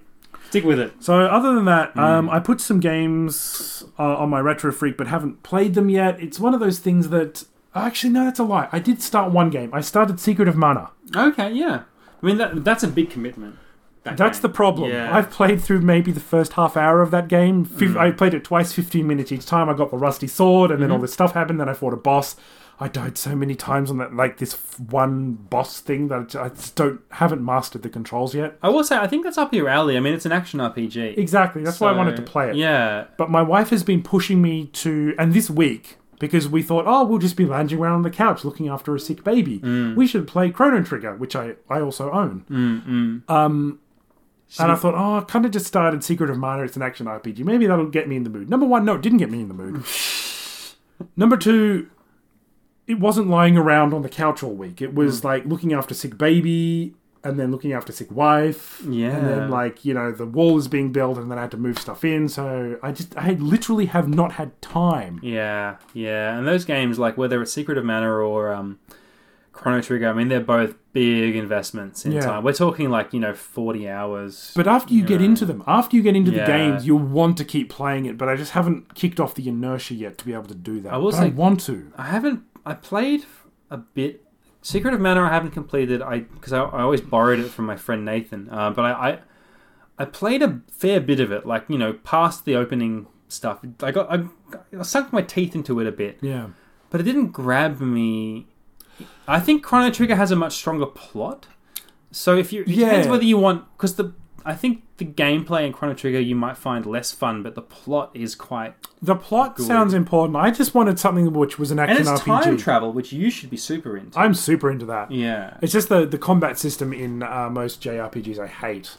But if it's a good plot, I'm prepared to give it a go. But the thing is, with Secret of Mana, now I heard a rumor, and it might be true. It probably is true. I just haven't, had the validity checked on it. Volition, the verity? Verity, yes. Yes. Basically, that it was in production to be a Super Famicom PlayStation, as in that combination. And people say there are bits missing, and it seems to be like there are whole sections taken out of it. So maybe it was developed for the CD add-on. Okay.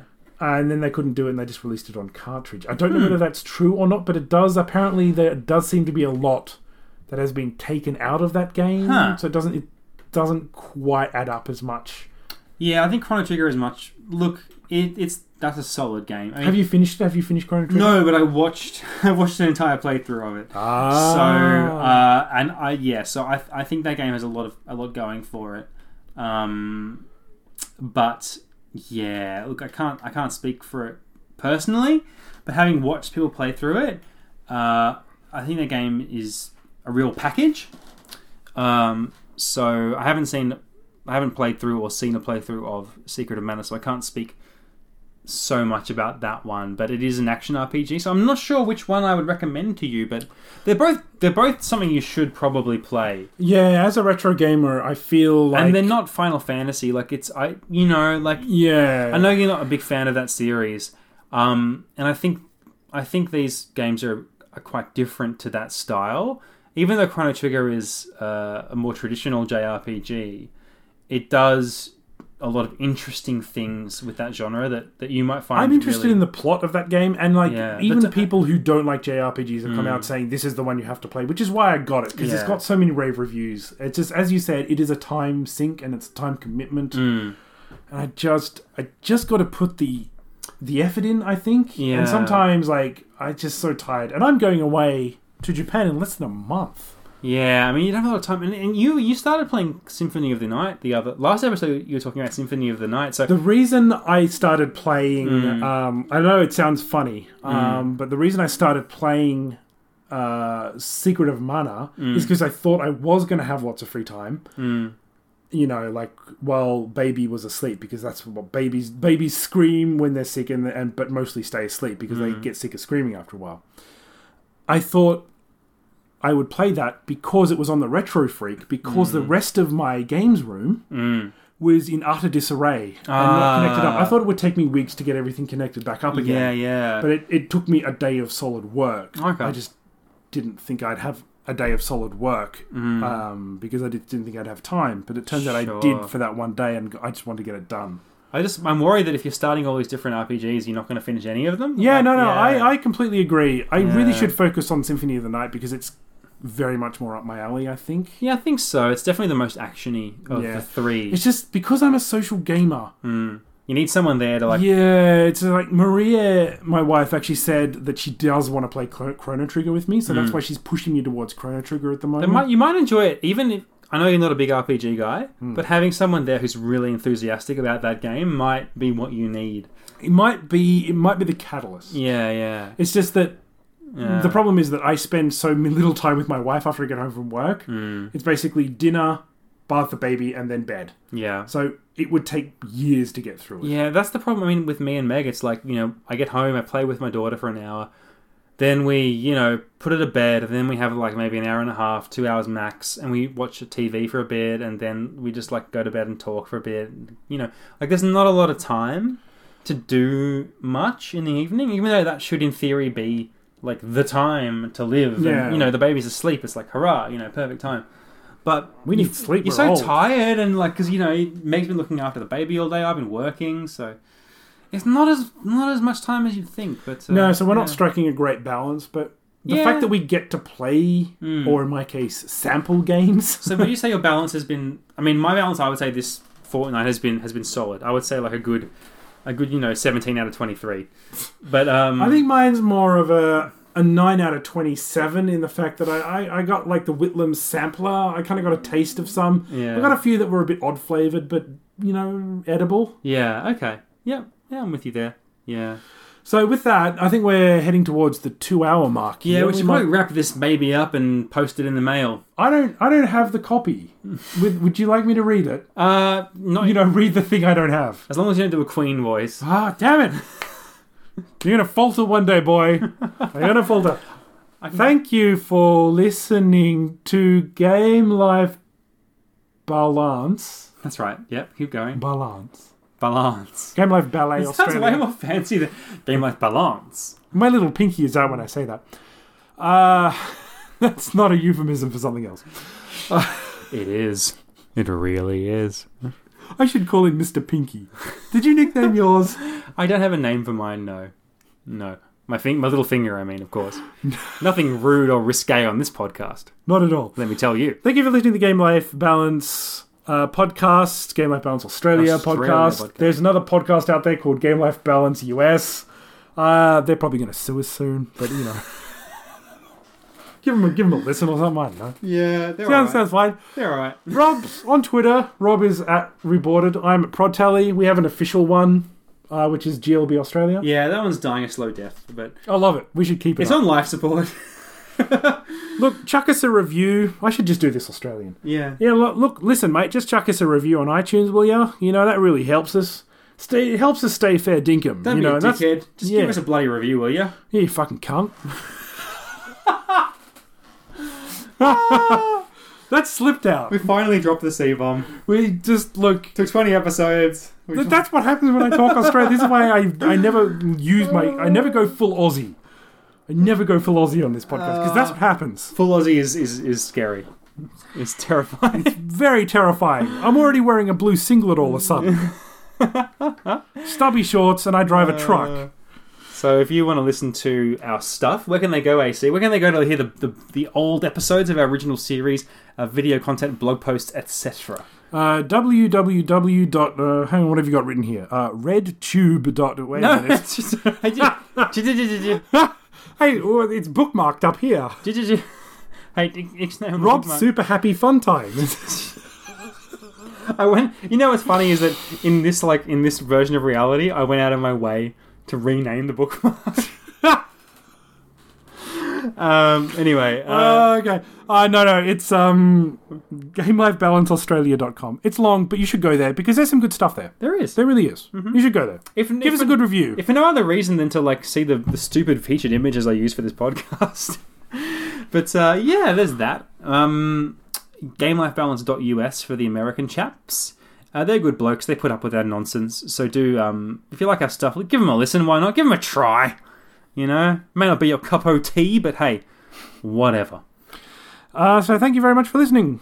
I have been Andrew A.C. Yoshimura, and I have been joined by the illustrious Rob, compatriot Bailey. I don't... You know what? You know what's funny about your middle name? You have two middle names. It's very hoity-toity. I do, yeah. I gotta say. It's very ooh-la-la-la-di-da. And I know exactly what both of those middle names are, but I always like to make something up. Like, I get one of them right and then just make the... Like, Equitus. Equitus. I wish one of Robert Jeffrey Equitus Bailey. Sure, we'll go with that. Well, thanks for listening, guys. And next episode will be back to our regularly scheduled program. Episode 21. We'll probably do something a bit less rambling than this. Hey, Rob. Next time, yes, we should play an N-Gage game. That is the worst idea I've ever heard.